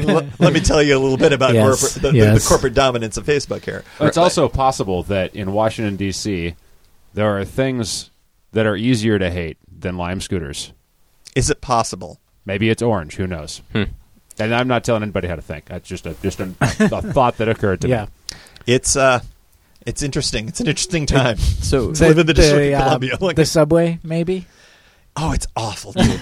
When it's running, the Metro Rail is like Metro is our. I've ridden it exactly one time. Two. I had to go back to where I was from, but when I was a kid and we would visit DC on summer vacation and stuff like that, it was just like it was the best. Yeah, and it really should still be the best. The problem is that from a capacity standpoint, it just can't keep up Metro Rail. No. And, so they keep trying to expand it. So they're building the Silver Line, which is going out past Dulles Airport and out into Loudoun County. Take out your maps, kids. And, That's in Virginia. And, yeah, it's in Virginia. And, it's just like it's the typical kind of thing when you're building big infrastructure projects. It's the concrete company screws things up and sets it back a year, and it's like going to cost an extra $1 billion. And like this is why people get so ticked off at this kind of stuff. And and meanwhile, it's like you find low cost, low infrastructure stuff like scooters and things like that can make a real difference in connectivity. And we talked about this last show about they can end up in neighborhoods that aren't going to be served by the Silver Line going through the rich neighborhoods of Loudoun County. And it's like, okay, well, there's some cool stuff with that, but people shake their fists because, oh my God, it's on the sidewalk. A quick follow-up to that as well. We read an article, I think maybe 3 weeks. I think you sent us this article. Probably. About the cut down of the bike share, scooter share in DC. Yeah. Have you noticed any impact, or has the conversation gone anywhere on that since last we brought it on the show? It's an interesting question. I live in a part of DC where it's probably going to be the densest. There's always going to be stuff in DuPont Circle because it's just sort of like it's the confluence of a bunch of major streets. Mm-hmm. It's a circle. That's how we roll in DC. Oh, that's why they call it that. Well, yeah, because so anytime you have a confluence of basically 3 streets, they end up creating a circle because there's the grid system, right? You got your numbers and your letters, and then you got the state streets, which screw everybody up. So we've got New Hampshire, Connecticut, P Street, and 19th create DuPont Circle. Oh, okay. See how I rattled that off? Have I lived there a bit? There you go. I love the 19th state. It's 19th Street. I don't know what the 19th state is. Feels like it would be early. I sure don't. Because you got 13 colonies, so we're talking like 6 states later. Right, like Ohio or something? Who knows? We're talking Midwest. We're talking like Indiana, something like that. Yeah. Right. Somebody can look that up. Somebody call the voicemail hotline and let people know what the 503-847-9774. Yeah. And I would give you mine, but I have to read it.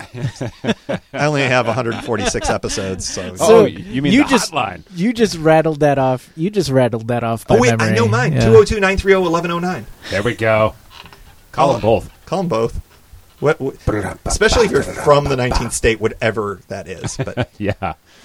Guthrie, you asked me like a serious question. I was going to give you a serious answer. You can seriously dodge my serious question. The answer is the answer is that I think that because I spend so much time in DuPont, it's hard to really truly assess that. Mm-hmm. But I think that the issue is that they want to expand beyond what the kind of floor has been. And I know that in my part of Northwest DC, there's always going to be stuff because it's just we have a wealth of riches in my area. I'm more interested in what's happening in like Anacostia and other parts of town that are underserved by transportation stuff, and it would be kind of cool to allow them to do that. But I also understand the district government is kind of trying to make sure that we don't have so many that they end up in Rock Creek Park someplace. You know what I mean? So I mean it's a good question, but it's to be determined, I think, at some point too. Okay, and so DuPont is to LADS as perhaps 130th is to the other districts you're talking about? DuPont is like Northwest 21st, 23rd. Okay, is what I'd say. Okay. Okay. Yeah. It's. And everybody who's not in Portland or DC is like, screw you, Guthrie. Yeah. Let the LADS edition come. And they're like, we wish. Yeah, no, okay. No, DuPont. Next subject. Yeah, DuPont's. We do our DuPont was like kind of like the cool part of town, and now it's been sort of replaced by other cool parts of town. Like, but like it's still we are not hurting for anything infrastructure or anything like that. Gotcha. So, yeah. Okay. Yeah. I hope my DC people will approve of my characterizations. I bet they will. I mean, if they're really your DC people. If they're not your DC people, well, then who cares? Yeah. They're like, you're not really from here. It's like when I was. What does that even mean? Like, is anyone from anywhere? I mean, well, we live in the only place in the entire country I was ever called a foreigner. A foreigner in Portland? Yeah. So back in the 90s, bullshit. man. Oh, for no real, way. dude. Yeah, that was the thing. Like, you were called a foreigner if you couldn't, trace your lineage back to, covered wagon days. Oh, way my back gosh. when. Yeah, I mean that is kind of how Portland has been for a very long time. Oh yeah. There's And now, the inside and the outside. But what I think is interesting is I think that those people are now so drowned out by folks who have come from other parts of the state. I've indeed, always known Portland as a place where it was populated from elsewhere. from people from other places. Yeah, and that's very much how DC is. It's like the joke is nobody is from DC, Well, and you ever run into somebody. A lot of the bigger cities throughout the country, I think, are like that. Yeah, but like New York, for instance, I spent a lot of time there around law school time. New York City, there are plenty of people who are lifers in New York City, and it's easy to run into somebody who grew up in New York City. Boston, the same way. There's a lot of stuff in the Northeast that's like that. True. DC, very much less like that because government and whatnot, and it attracts a lot colleges and stuff like that. You run into somebody who's like, oh yeah, no, I grew up here in DC. It's just like, what? But Portland, when I come out here, dream of the '90s style, and it's like I'm from Western New York, and everybody's like, where the hell is that? is that near Corvallis? And I'm like, no, kind of Western New York, Oregon. Yeah. Getting close. You're getting close. So, but yeah, it's out by the Dells, and it's an attitude that I feel like has changed a lot. But it's funny because I was just talking with my brother about this. That my first job here in Portland was working for Metro, and it was in the transportation department. They were working on the 2020 plan, which then felt like so far away, and it's like. Oh my gosh! It's like 2 years from now. It's almost less 1 than year 2 from years. now. Yeah. 13 months away. So give us the long term. Well, What's the retrospective? The funny thing about it was they were like, yo, people of Portland, the population is going to double between now and 2020. And everybody's like, It'll never happen. They're like, no, well then then don't do it. We don't want it. We won't let them in. Honest to God. So I was working in the department where I was going Just through. don't do it then. Yeah. Don't update the infrastructure. They won't come. There were Thanks for surveys. Yeah, no, like a lot of the surveys were just like, well, we don't want that. And the people in Metro were like, people. This is happening. Can't do anything about it. And what I would love to know is, I'm sure it happened, but the question is, did it happen times X number of, did it more than double? Because my perception is that it's more than doubled in that period. We're at about 680 for Portland proper right now. Okay, then it probably was 2X. Yeah. But it's just a very different city than it was. I mean, the bones are still there. There are certain bars that I still recognize and stuff like that. But I've said this before on this show. My brother lives in a part of Northeast Portland that it has utterly and completely gentrified and changed. 1,000%. The only thing that used to be up there that I think is still there from back in my day is a former player for the Trailblazers, who's a Portland native. He has a barbershop up there. It's still there. Nice. But other than that's I it. don't think there's a single thing that I can point to that is the same. On Alberta Street, Banks Bar. Great place to go hang out. That opened in 2001, just as you were leaving. Okay, yeah. I'm Still sure there. there's stuff like that, and there's stuff like along MLK, what's now Gold Rush Coffee Bar. It used to be another. It went by a different name, but it's largely unchanged. But it's like, it's just really fascinating, how dead on Metro was from a leadership perspective of what was going to be happening in Portland back then, and how it was like kind of the. I'll use the term old timer. I don't mean it to denigrate folks, but folks who had been in Portland are like, no, we like the city the way it is. Yeah. And I'm here to tell you, 90s Portland was damn awesome. And it was really cool, and I can understand why people were like, well, even then they were like 90s Portland. They're like, we want 70s Portland back, Back when the Kingsmen were recording. Yeah. They're like, we won NBA championships and shit, But So like, it's just funny, and it was over the years, especially coming back here, and now that I've kind of had the privilege of seeing it through my brother's eyes.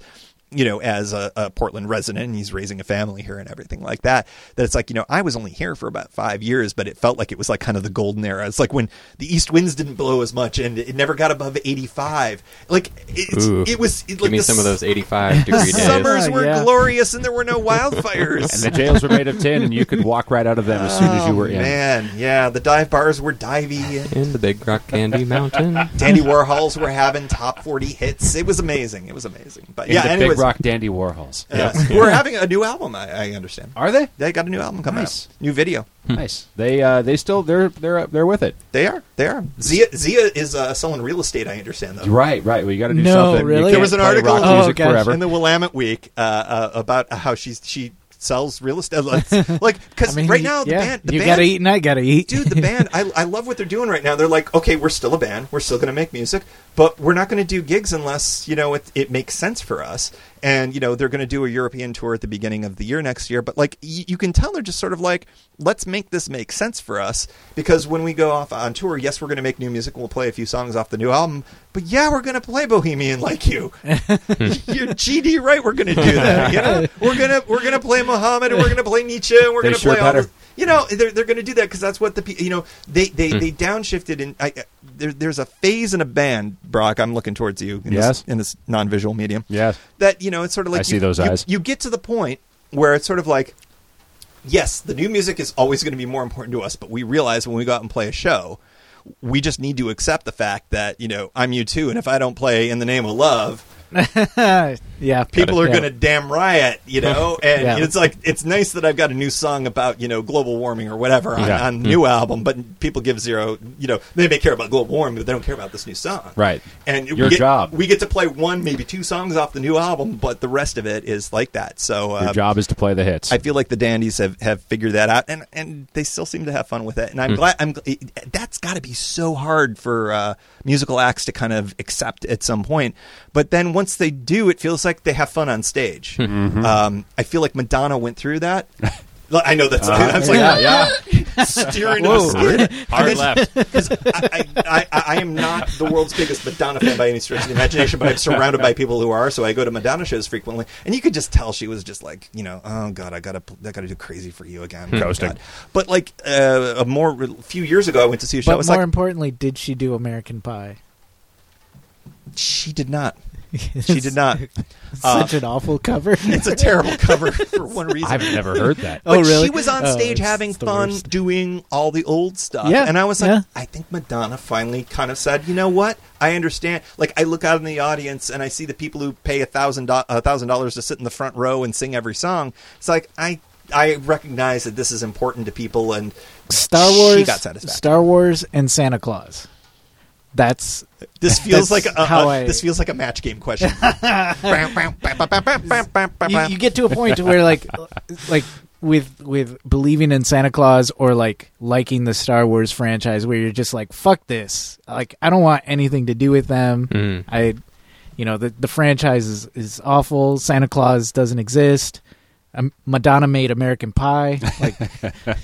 But then as the next generation starts coming up and they start appreciating those things, and you start kind of like maybe start going through the motions because like, all right, I'll do it for the kids or whatever. But you begin to appreciate their appreciation for it. And I imagine like Madonna or all these other acts are kind of like feeling the same thing, where they're like, I appreciate the audience's appreciation of Crazy for You, even though I have to sing this, 100 times a year whenever I go on tour. The key is then that the artist gets satisfaction off of that at that point. Exactly. Because it closes that loop. It closes that loop.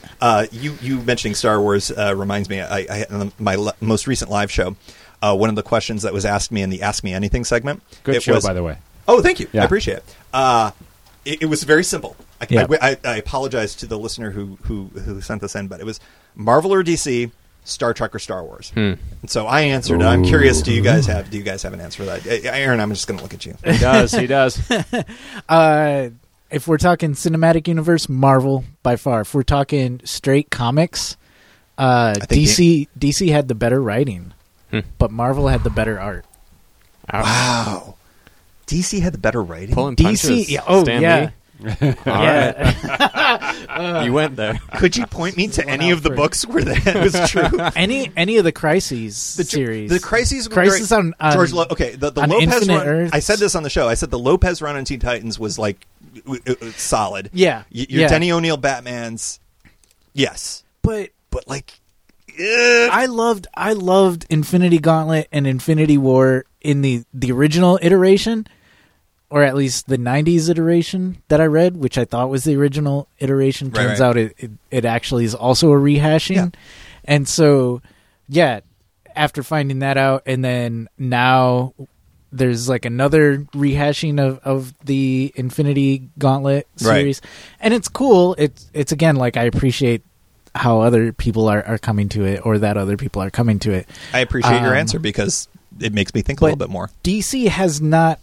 With some exceptions. Their movies are garbage. Oh, their movies are fucking Wonder terrible. Woman was amazing. Yeah. No. But I look at the previews for Wonder Woman was awful. Wonder Woman was good in that... Oh, yeah. Oh. I went there. Write your Hard letters stance. to the Sprocket Podcast at gmail.com. There are people in Atlanta who didn't turn it off for the soccer, but right now they're like, I love Wonder Woman. Click. Yeah. I was willing to forgive you insulting our soccer team, but you said Wonder Woman sucked. Fuck you. That Venn diagram is real small. I've got my lady backing me up on this. So. Good thing she lives in Minneapolis. Otherwise, you'd be screwed. I'm willing to go out on this limb. Wonder Woman was an awful movie because if you put that same plot line with any other device, whether she was a spy or whether it was a businesswoman making it in the world, it all just boils down to like, I'm just a woman making it in the man's world. I don't know what to do. Like, one of the big scenes is like she discovers ice cream. So? Because she wasn't exposed to it. Well, yeah, but it was just like this dumb woman moment, you know? And I feel like she outclassed every dude in that movie. No, but that's the thing. I wish she did, but she didn't. They could have done so much better. You were upset about the ice cream. I was upset about the ice cream. You were upset Wonder Woman liked ice cream. She went so far as to say, like, you know, like men are required for procreation, but that's just about it. And I was like, yeah, but then she like still ends up like kind of falling for this guy, and I'm like, but you didn't need him. You just said you didn't need him. Was it because of the ice cream? And it was in the fucking ice cream, man. They were filming the next movie in DC all this past year. So oh yeah, and it's apparently set in the like 70s or 80s or something. Oh really? Like that. Yeah, it's gonna be. So there's a lot of like retro decoration around. Apparently, the city. yeah. I don't know. It'll be interesting. So okay, so you're DC and Star Trek, Star Wars. So for comics, DC. Okay. Has the better writing. Right. But the movies. For the movies, Marvel Universe. It's not even close. Yeah. Oh, gosh. Black Panther alone. Black Panther alone. Oh, yeah. There you go. Come on. Yep. And that is actually, going back to like how I hate Wonder Woman, Black Panther is a great example of a feminist movie where like the women played the lead, did not need a man to like show them around the world. Great. And they were like set in a world that they were not familiar with. Yes. Too. Agreed. Anyways. Trek or Star Wars? I kind of I straddled the line on those. Not acceptable. When Next Generation came out, I went Trek all the way. Sure. It was in the gap. Well, yeah, it was in the gap. Like there wasn't a Star Wars movie for, you know, on the horizon even. Yeah. And Return of the Jedi like was a memory. Jedi, the most insulting. And sorry, it's a Kevin Smith moment there.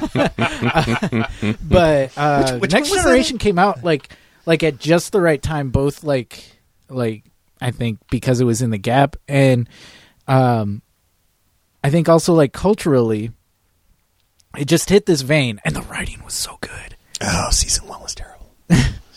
Season 2, you're right. It took a minute for them to kind of figure that out. But they had so many allegorical pieces. I think it was the last episode of season 1. I'm gonna do a very visual, great for podcasting thing. We seek peaceful coexistence. Do you remember that episode where the worms were inside the guy? Oh yeah. And then the guy's neck was blowing up and you're like, I see the wires, dude. Yeah, that was pretty awful. They were practical effects, though. They were practical. It was, yeah. There was no... Guthrie, do you have an opinion on the Marvel, DC, Star Wars, Star Trek? So I'll start with Star Wars, Star Trek. I'm going to go Star Trek. Okay. And I'm going to go Voyager, 100%. Ooh. Wow. Bold Voyager, yeah. Yep. Captain Janeway is like very much like a hero of mine. Katharine Hepburn. Katharine I felt like she was Katharine Hepburn. She sort of seemed like she had the Katharine Hepburn thing going on. Yeah. Marvel, DC? Neither. I would go Tintin. Yeah. There we go. Deviating. It's sort of like saying Dark Horse. I love Spawn. I was like, should I? No, that's it. Like, if we're truly talking about, all right. To be fair, Black Panther was the first of either that really snared me. Movie wise? Yeah. So I feel like it started with Spider-Man, and it's one of the, we were talking about appreciating things that other people appreciate. Yes. And through that lens, I appreciate both. Black Panther was, I'd say, the first that I've truly like appreciated on my own. Yeah, that was solid. I was there opening night, midnight show, like in DC, like, you know, just like sitting there, like with bristling with anticipation, and the crowd was super into it. Like, it was just like, you just knew this was going to be a thing. And, oh yeah, we went out and saw it with a bunch of friends, and the energy in the room was palpable. Oh yeah. Brock, you got opinions? Yes, I do. So Star Wars.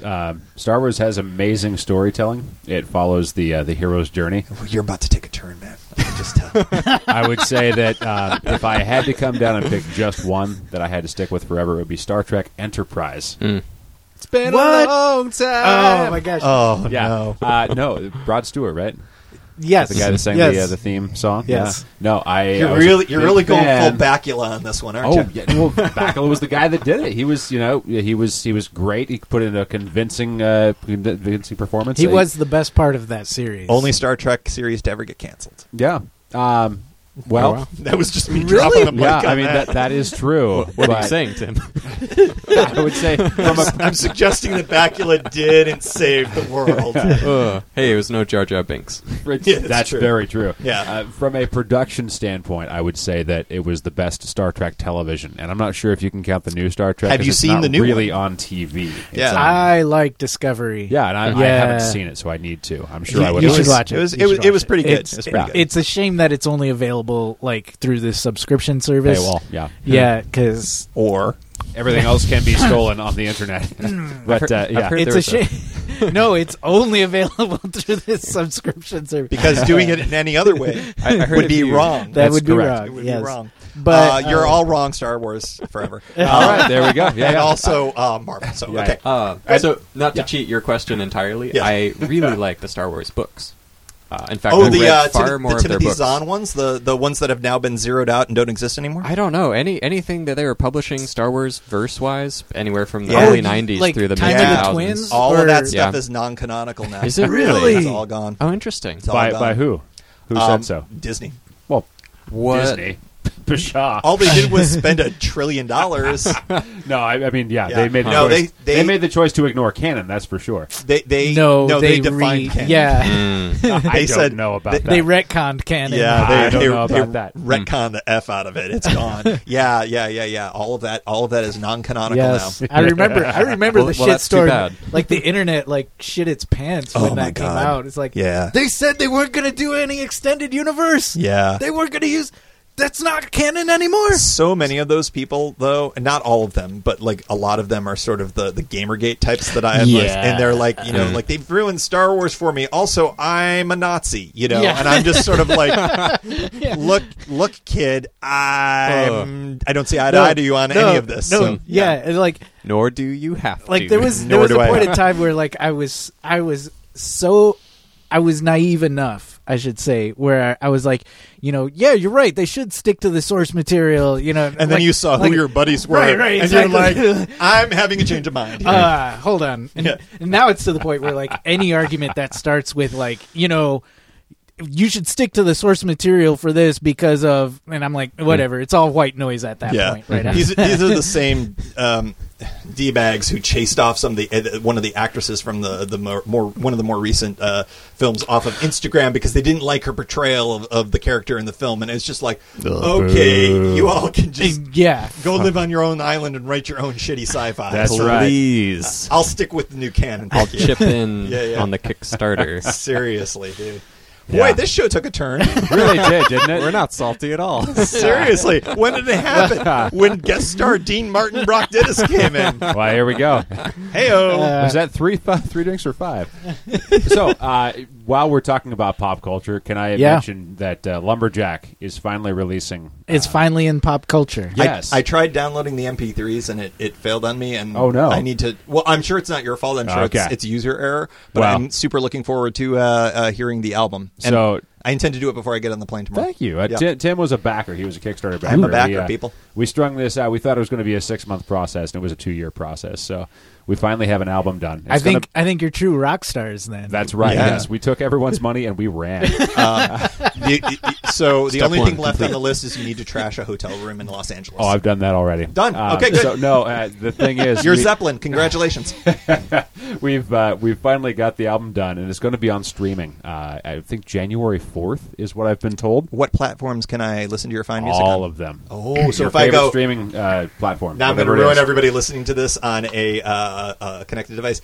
Hey Siri, play Lumberjack. Oh! And now you're going to get that EDM group from France. Hey, okay, hold on. Hey Lumberjack. Excuse me. Play Siri. Hey Google, play Lumberjack. Okay, Google, play Lumberjack. And then, hey Alexa, play Lumberjack. Boom, done. Yeah. I just made you like thousands of dollars just off of that. I appreciate because that. Nice. At least 100 people are going to be like, shit, and they're There like, we go. Right. I just thought of like how would that work? Oh yeah, if it's playing over a speaker like that. That is the best con ever. You just start a podcast. Yeah. Then you create an album. And you get it on streaming services. And then you use the podcast with some jackass like me. Yes. And you just do all of that on all the platforms and boom. We were talking. Step 3, profit. Hey Alexa, order us some beers from the Beer Mongers on Southeast Division and 12th. Perfect. Hey Google, tell me a joke. That's what I always do. Really? And they always tell the lamest jokes. So I hope it was a good joke for those of you listening who are now cursing us. Alexa, play Smash Mouth. Is what I would always say. No, but I'm very excited about the fact that this is actually real, and it's going to be like people can listen to it. And if you're curious, I know there are a number of people who support the Sprocket who also went out and supported Lumberjack. Greatly appreciated. Thank you so much. And even if you don't want to pay for it, if you already pay for, say, your favorite streaming service, you could get it there. So all you have to do is say, "Hey, blank, play Lumberjack." That's it. Yeah. That's all you have to do. I think really, honestly, the album is called "Bring It On Home," and it's the one that came out. Alexa, can you play "Bring It On Home" by Lumberjack? Yeah, that's it. So because otherwise you might get some Dylan because it might mishear you a little bit. Right. Bringing it all. Yeah, back or that home. Zeppelin tune, which they stole, I think, from someone else. Like all their stuff, right? like a Mississippi blues man. Was there anything that wasn't at least a little bit stolen out of it? Yeah. No. They were the best musical thieves, I think, in Britain at the time. Oh, yeah. Yeah. When and where is your CD release party, if you are having a CD release party? That remains to be seen. I do know that we're performing at the White Eagle at 4 p.m. on January 13th. So if you're in Portland and you have to go to work on Monday morning, you can still come out and see us. And you can bring the kids. No, it's like a Sunday matinee. Yeah. It's pretty solid enough that it's all ages. So all right. Yeah. Don't worry. I'll still be raucous and I'll still be drunk. As all good bass players are. That's right. Holding the group together. But no. Anyways, that's just something I was very excited about, wanted to share. And thank you, Tim, for being a supporter. Really appreciate it. I appreciate your craft and your music, and I was happy to support it. Thank you so much. Yeah. Thanks for coming, D. Martin. You're welcome. It's a treat. Yeah. Hey, do we have any other segments in this show? We do. I think this is a 2-hour-long show already. Ish. Well, if it wasn't before. Oh! That's the second half of the show. That's not where that's supposed to go. And sorry I blew out all your ears. That's all right. I don't know. I think we should start from the top now that Brock's here. I hit this Hello and welcome to the Sprocket Podcast. We erased everything. Wait, you want to do it live? Ready? Karaoke. I got to get my salad. I love. Don't ever use that. Don't worry, Tim Mooney. The Sprocket Podcast, honoring your simple requests for several years in a row. That's right. It's Do only you remember? been 2. You have to do it in the voice of your favorite Star Wars character. It's a good thing that I'm not a lawyer or anything. What would be? No, That can't count as a verbal contract. Han Solo has already been desecrated once this year, so I can't do it. Ever use that? Do not. Actually, I didn't dislike that film. It was all right. I enjoyed it. Yeah, I enjoyed it. I enjoyed it for what it was. It was fun. I've got a good feeling about this. I will go on record to say like Han Solo didn't need a backstory, but it was okay. I dug it. I dug Calrissian. Calrissian. He stole the show. The bummer to me Actually, is because the film didn't do well. The possibility of doing a Lando sequel is no longer happening, and I think that's a shame. That would have been pretty cool. I would have been. I liked his performance. I think his droid. I think that was really. She became good. the Millennium Falcon. I mean, she is the Falcon. Yeah, that's the other thing that's kind of. There's a lot of stuff. I think it's going to be more appreciated later on. So, except by people on that island that we're sending them all to. Exactly. With internet access only like that amongst themselves. It's an intranet. Exactly. Yeah. Well, they're going to write some really awesome Star Wars scripts. I'm sure. you might not be on a super secret island writing awesome Star Wars scripts, but but if you happen to be in Minneapolis. On the second Thursday of every month. What? Is the Joyful Writers Club. I think we'll just for that. There? Oh, I think I might be. No, it's not the second. Oh, okay. It's the third Thursday. Do your own. Roll your own, man. I'll start my own. Yeah. Roll your Surly Riders Club. The Surly Riders. Well, that might be a little too close to trademark there. I bet they'd come out for it. The second, guys don't violate legal shit all the time. Hey, as our lawyer, you're not allowed to say whether or not I am not your lawyer. Let me be very clear. I'm not. Don't ever use him. No, right. Don't ever. Yeah. I don't know. The information you give on Bob Lawblaw's Law Blog is pretty good. Nice. I think you listened to the same podcast I did on the Y2K stuff. Do you know that there's a guy from Canada who was like, "Yo, Y2K is a total farce," and his name was Bob blah blah. Oh, really? For real. Yeah. There was a great podcast recently on that. Anyways, we digress. Hour 3 of this episode. It's second Friday of every month is the Boston Bike Party. Also the second Friday of every month, the Indianapolis Bike Party, which also happens to be the 19th state in the Union. Oh, we were right. Indiana. For real. You've been sitting on this information. I think I said Indiana. I think I was right. I was going to say, did you make a conscious decision to be like, I'm going to wait until we talk about the Indianapolis Bike Party? No, but I read it and I was like, shit, that's the 19th state. I felt it was pertinent to the announcement. I thought maybe you had pulled the pin on this grenade already and you're just waiting to throw it. I mean, as in I looked it up half an hour ago, yes, it's true. I saw you looking it There up. we go. Yeah. If you're still listening to the show and you're from Indiana, more power to you. Also the second Friday of every month, the East Bay Bike Party. And the last Friday of every month, the Baltimore Bike Party. Charm City, y'all. Oh, yeah? Well, that's what they are. That's what they call it? Yeah, Charm City, man. I'll be down. Every second Sunday of every month in PDX, the Coronado Bike Club ride. Ow. That hurt my ears more than it does when I'm on my iPhone. Okay. December 23rd, the Christmas Eve celebration of barrel-aged beers at the Beermongers. And we had already mentioned previously, but just in case you missed it... There's a stick on the ceiling. There is a stick on the ceiling. That's right. And on the 24th is... bottle pours over at the Beermongers on Southeast Division and 12th. And because they're so gosh darn generous to this show, the 25th, they're still open. If you missed the other two, that's right. Go hang out. It's a fun gig.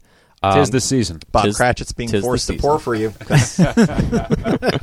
Just go there because Scrooge is making him there. I think in may as well go. In this iteration, Mr. Scrooge is Bob Cratchit, though. I don't know. I just want to know what goes on Christmas Day. At the owner is there. Like it's probably him. Yeah. It's probably Scrooge. Sorry, dude. Actually, he bought us a beer. I think the last time I was here. He's a cool guy. He's totally awesome. Yeah. Oh yeah. January 8th, the Bowie birthday ride, and some upcoming Film by Bike tour dates. Also, there's still room or still time to submit your entry for film. I want to go to Bendigo. Bendigo, Australia. Yeah, when is that happening again? If you go, when's make Bendigo sure happening? it is over October 4th.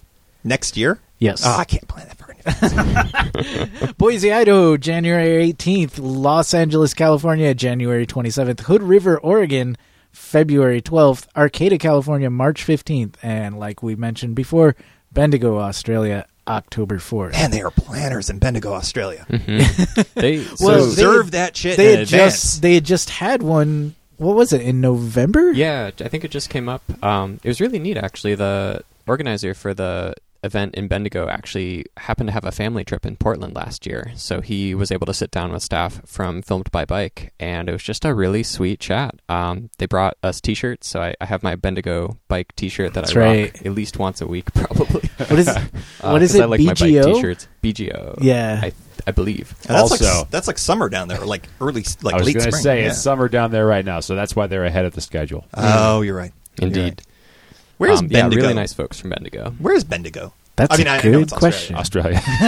But like, is it like like so Bendigo, Sydney suburbs, West Coast? Where? Bendigo was described to me as for anybody. I'm going to have to use a Oregon reference just for reference sake. Why would you do that on this show? I don't know. Okay. Just reasons. So Bendigo to me is kind of like the Corvallis of Sydney. of Oregon. Or of Australia, if you will. It's not far out, but it's not so far out that there's not a lot of things happening there. So mediocre football team. Ooh, No. shots fired. I don't know if there's a football team. Well, there's probably Occasionally a good at football basketball. team down there. I met somebody Gary else. Payton went there, or Australia's Gary Payton. Yeah, This I is have a no deep idea. cut. Like 4 people are like, "Oh yeah, that's funny, dude." Yeah, I when I was tour guiding, I actually met a resident of Bendigo, and they kind of gave me the lowdown. It just seems like a pretty chill spot. Sounds like a good place. Maybe like the Austin, the very small Austin of Australia, or Oh. something like that. All right. As a national And to local. Australia is comparison. like so universally cool. If it's extra cool, like it feels like. I mean, just the cool factor could be like falling off the map. Oh, yeah. This is the longest part of the segment ever. I apologize. No, 'Cause I'm you're- here. I That's just all right. keep hearing you guys say Bendigo, Australia all the time. I'm like, I need to know more. I love it. Well, see, if you've been to Bendigo and or you disagree with what I've said, feel free to write us. The Sprocket Podcast at gmail.com. 'Cause, Call or text to 503-847-9774. I have a regular listener to my show, and I think you may listen to your show. I've been mispronouncing his name all the time, so I'm going to apologize again. Byron Patterson, not Brian Patterson. Byron Patterson. Oh, no. He's I'm like, sure he It's got okay. that Yeah, like, I all think his Gregory life, Braithwaite though. can sympathize. oh yeah. Well, no, I pronounced his name right, but poor Byron from Australia is just like from Melbourne, Australia, and then I'm like, how do you pronounce Melbourne in my dialect? He's like, dude, just say whatever you say. So, You can't even get my name right. yeah, so. and he probably finished with mate. So. Sorry, Byron. Well, I didn't bother with any headlines because I knew Do you know who's We would- headlining our show tonight? Tim Mooney. Yeah. Dean Brock Martin. did us. Yeah. So we don't have any headlines, but you know what we do have? What do we have? Hour 3. we have a third hour. Starting the 24th hour in a row of the Sprocket Podcast. Send all Eventually, contributions. We will get to that 24-hour podcast someday. Hey, It's coming more natural than I thought it would. we had a couple of 45, 50-minuters this month. We're just making up time. That's right. We never lost anything. It's It's just true. It all just averages is what out. it is. People are gonna some run are out. longer, some are shorter. iPhones only have so much hard drive space these days, people. Yeah, Don't- well, that's what happens when you only put 16 gigs in a phone. Thank goodness for the cloud. All right, from Sorry. Chris R. He says bike rack. Oh, he sends us a picture. Bike rack, check. Wave bike rack, yuck. Lift your bike up to the rack, huh? And this picture, is from Castle Rock, Colorado. It's elevated bike I'll parking. show you. Mm-hmm. Bike I mean, parking at I elevation. don't know. Okay. Do they have floods in This- in that neck of Colorado? Maybe. If you were like me and listened to that and said, I don't understand, look at the picture in the show and notes. and because, we'll be yeah, posting yeah. the picture. When the first thing I thought of when I saw that was you see these like ADA handicap like F-ups from like countries that don't have as stringent ADA handicap standards.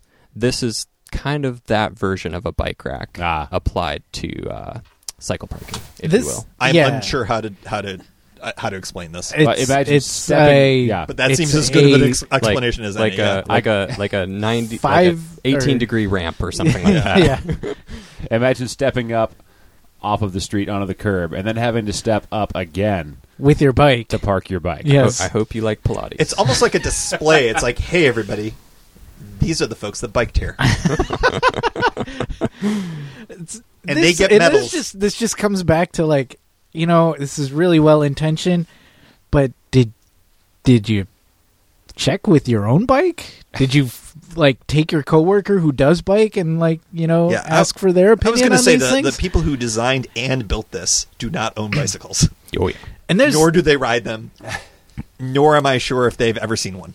Would you wouldn't possibly be saying that because said rack is 8 inches from the wall. There are so many things wrong with this. Are we bringing back an old segment? My bike won't My fit bike here. won't fit here. Thank you for your submission to My Bike Won't Fit Here, Chris. Yeah, it just goes to show, like if you want, that's great. Thank you for thinking of people who bike and putting in a bike rack, but make it work. And there's a lot of cool fail. Yeah. And there's a lot of cool, really decorative bike racks here in town that, by virtue of their decoration or the way that they're designed, are also useless. So, also, again, just try it with an actual bike first before you make it permanent. Cool art, bro. Cool art, bro. Cool.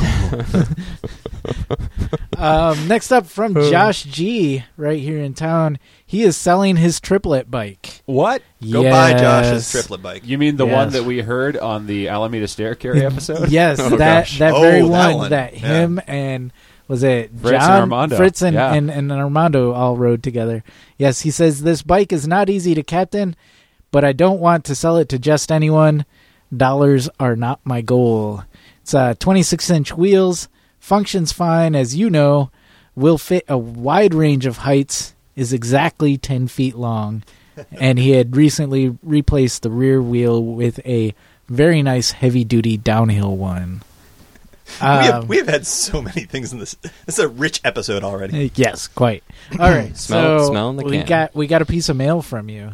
Or maybe this was a tweet from you, actually. What's hysterical is I have zero recollection of what this was. I mean, I know I've sent stuff recently, but I just don't remember. So it says, I want to do a 6-part podcast series on this. Oh, yeah. And then it references another person's tweet of a dude riding the back of this bus. So this is in the District of Columbia on the X2 bus. That's like a rapid transit bus? It's a metro bus, our bus line, basically. Yeah. The TriMet of DC, right? Yeah. There's a dude. Please, I invite you to check this one out. Catching a ride. There's a dude literally gripping on the rear of it, and this is on this is an articulated bus too. It's one of those that it's a double bus, and there's somebody in the car following along, and they pulled out their phone. They're like, "What is this dude doing?" He's not paying for fare. No, he has managed to evade the fare, but it was funny, and it kind of made the rounds in the in DC transit circles. It was yeah, and I was serious too. I want to do a podcast documentary on this, because I think there's layers to this that I'm not even seeing. Well, I think if you meet the guy, like first of all, you have like an episode where you don't know who he is, right? And then I have you'll have another it. episode where you tell his background. Yes. Episode 3. You actually get on the back of a bus with him, and you ride with him, and you talk about No, what's it's even going better. on. It's episode 4. He tells there me is no episode. He tells me where he was going. Oh, and that's when it takes a turn. Okay. Yes. And then it turns into a true crime drama. It's something. I don't know, man. Brought to you by Casper Mattress. Yep. If you're looking for a video phenomenon, Guys, are you sending stuff during the holidays? Do you hate going to post offices? I sure do, Tim. Nothing worse in the holidays than standing in line at the post office. Oh, shucks. Yeah. No, seriously, if you need a good solid mattress to fall onto if you're falling off of the back of a transit bus, you need one that will expand. Stamps.com Yes, for that's all right. your mattress needs. I love how this leads into our next piece of mail. Oh, yes. From Josh from Bike Initiative Keweenaw. I'll take this over since I can pronounce Keweenaw. You've nailed it. Well done. Because I know where the Keweenaw Peninsula is. Mm-hmm. I was listening to a non-Sprocket podcast on the ride to work earlier this week. Wait, they have those? It happens. They have those? I hear that they're around. I don't believe it. And people do occasionally listen to them. Better have been the pedal shift project. That's all I know. Yeah. I don't think maybe it was the Joyride. I don't think it could have been Joyride. Yeah, that's okay. Could have been any of the other adjacent pods that we've had the pleasure of crossing pods with. I swear my entire 8-mile ride on a single-speed fat bike, so slow, was the podcast host begging for donations, then an advertisement. I can't actually recall any content. That sucks. That's how you no know good. it's a non-Sprocket podcast. So rather than send them money, I'm sending you money. Thanks. I love your show and have been meaning to become a patron for a while now. Thanks for a consistently creative and entertaining podcast. Until I could say we now. can fulfill at least one of those today. 1 out of 2 ain't bad, people. Welcome to the podcast where the topics are made up and the ads don't matter. Welcome to hour 4 of episode number whatever this is. Well, thank you, Josh, from Bike Initiative Keweenaw, which is in the Upper Peninsula of Michigan. The UP? Nice. Yes. Can't point to it on your hand. Got to use the other hand for it. You can. You just Oh, you yeah. turn your hand over like this, and now you got It's up this is there. the Keweenaw Peninsula right there. Yeah, that's at the thumb, eh? Yeah. Wait, did we just go full Fargo? No, we went Uber. We went full Uber, man. Yeah. It's like Fargo times 3. Okay.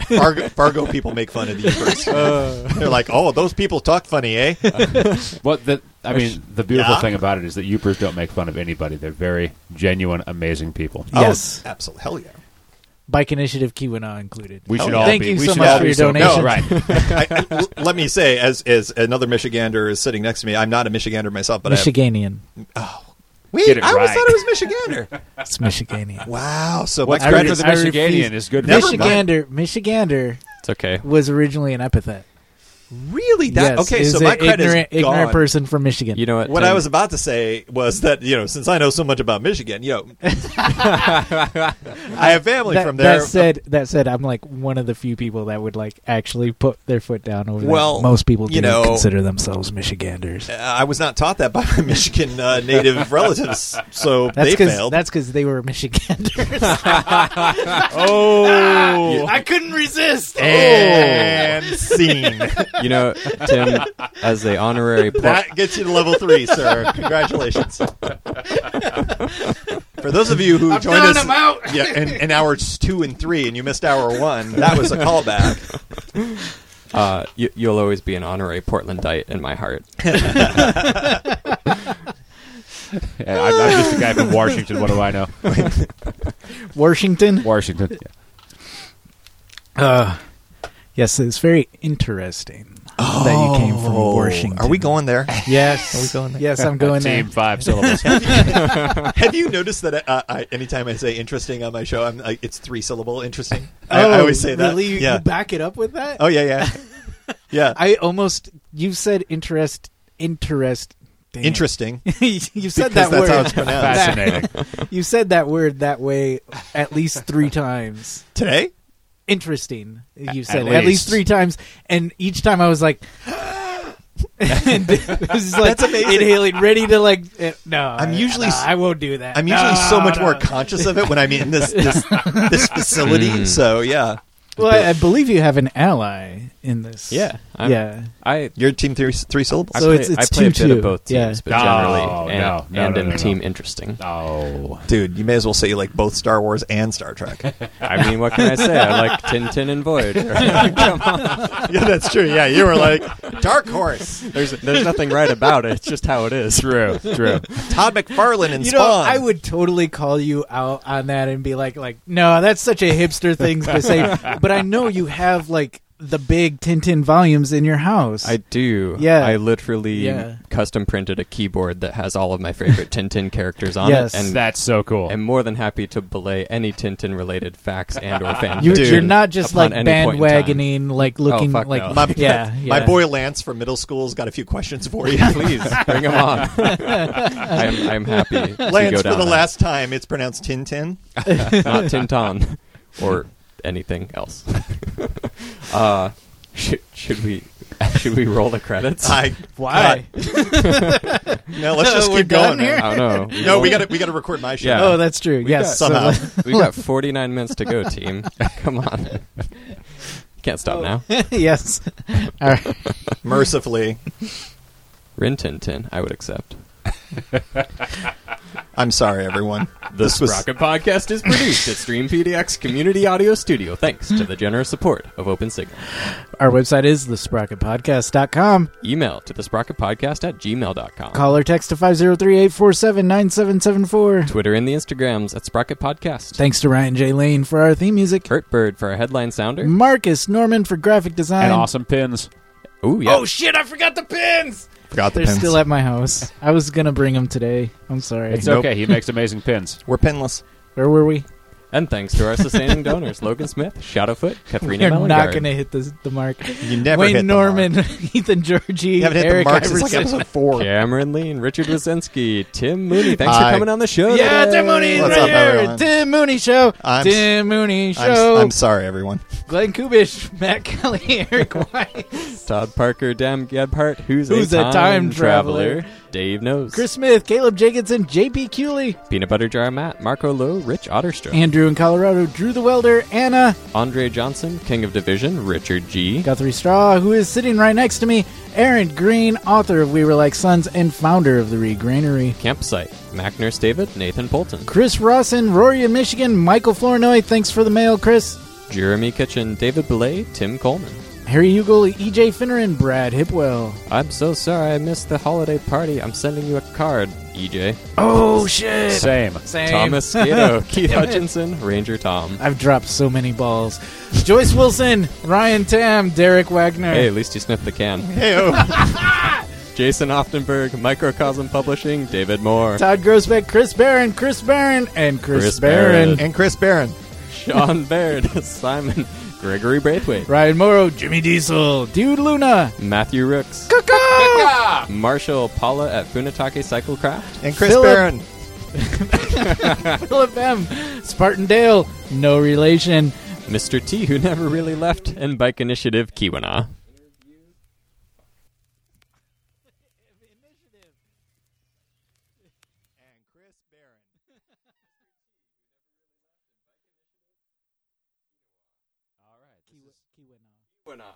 This is executive producer Brock signing off. Thanks for being here. Thank you for coming to Thank you so much. the final episode of the Sprocket Podcast. And Chris I Barron. know it looks like it would look like it's pronounced Kawina, but it's Kiwana. Is the show over yet? I think so. Go to bed!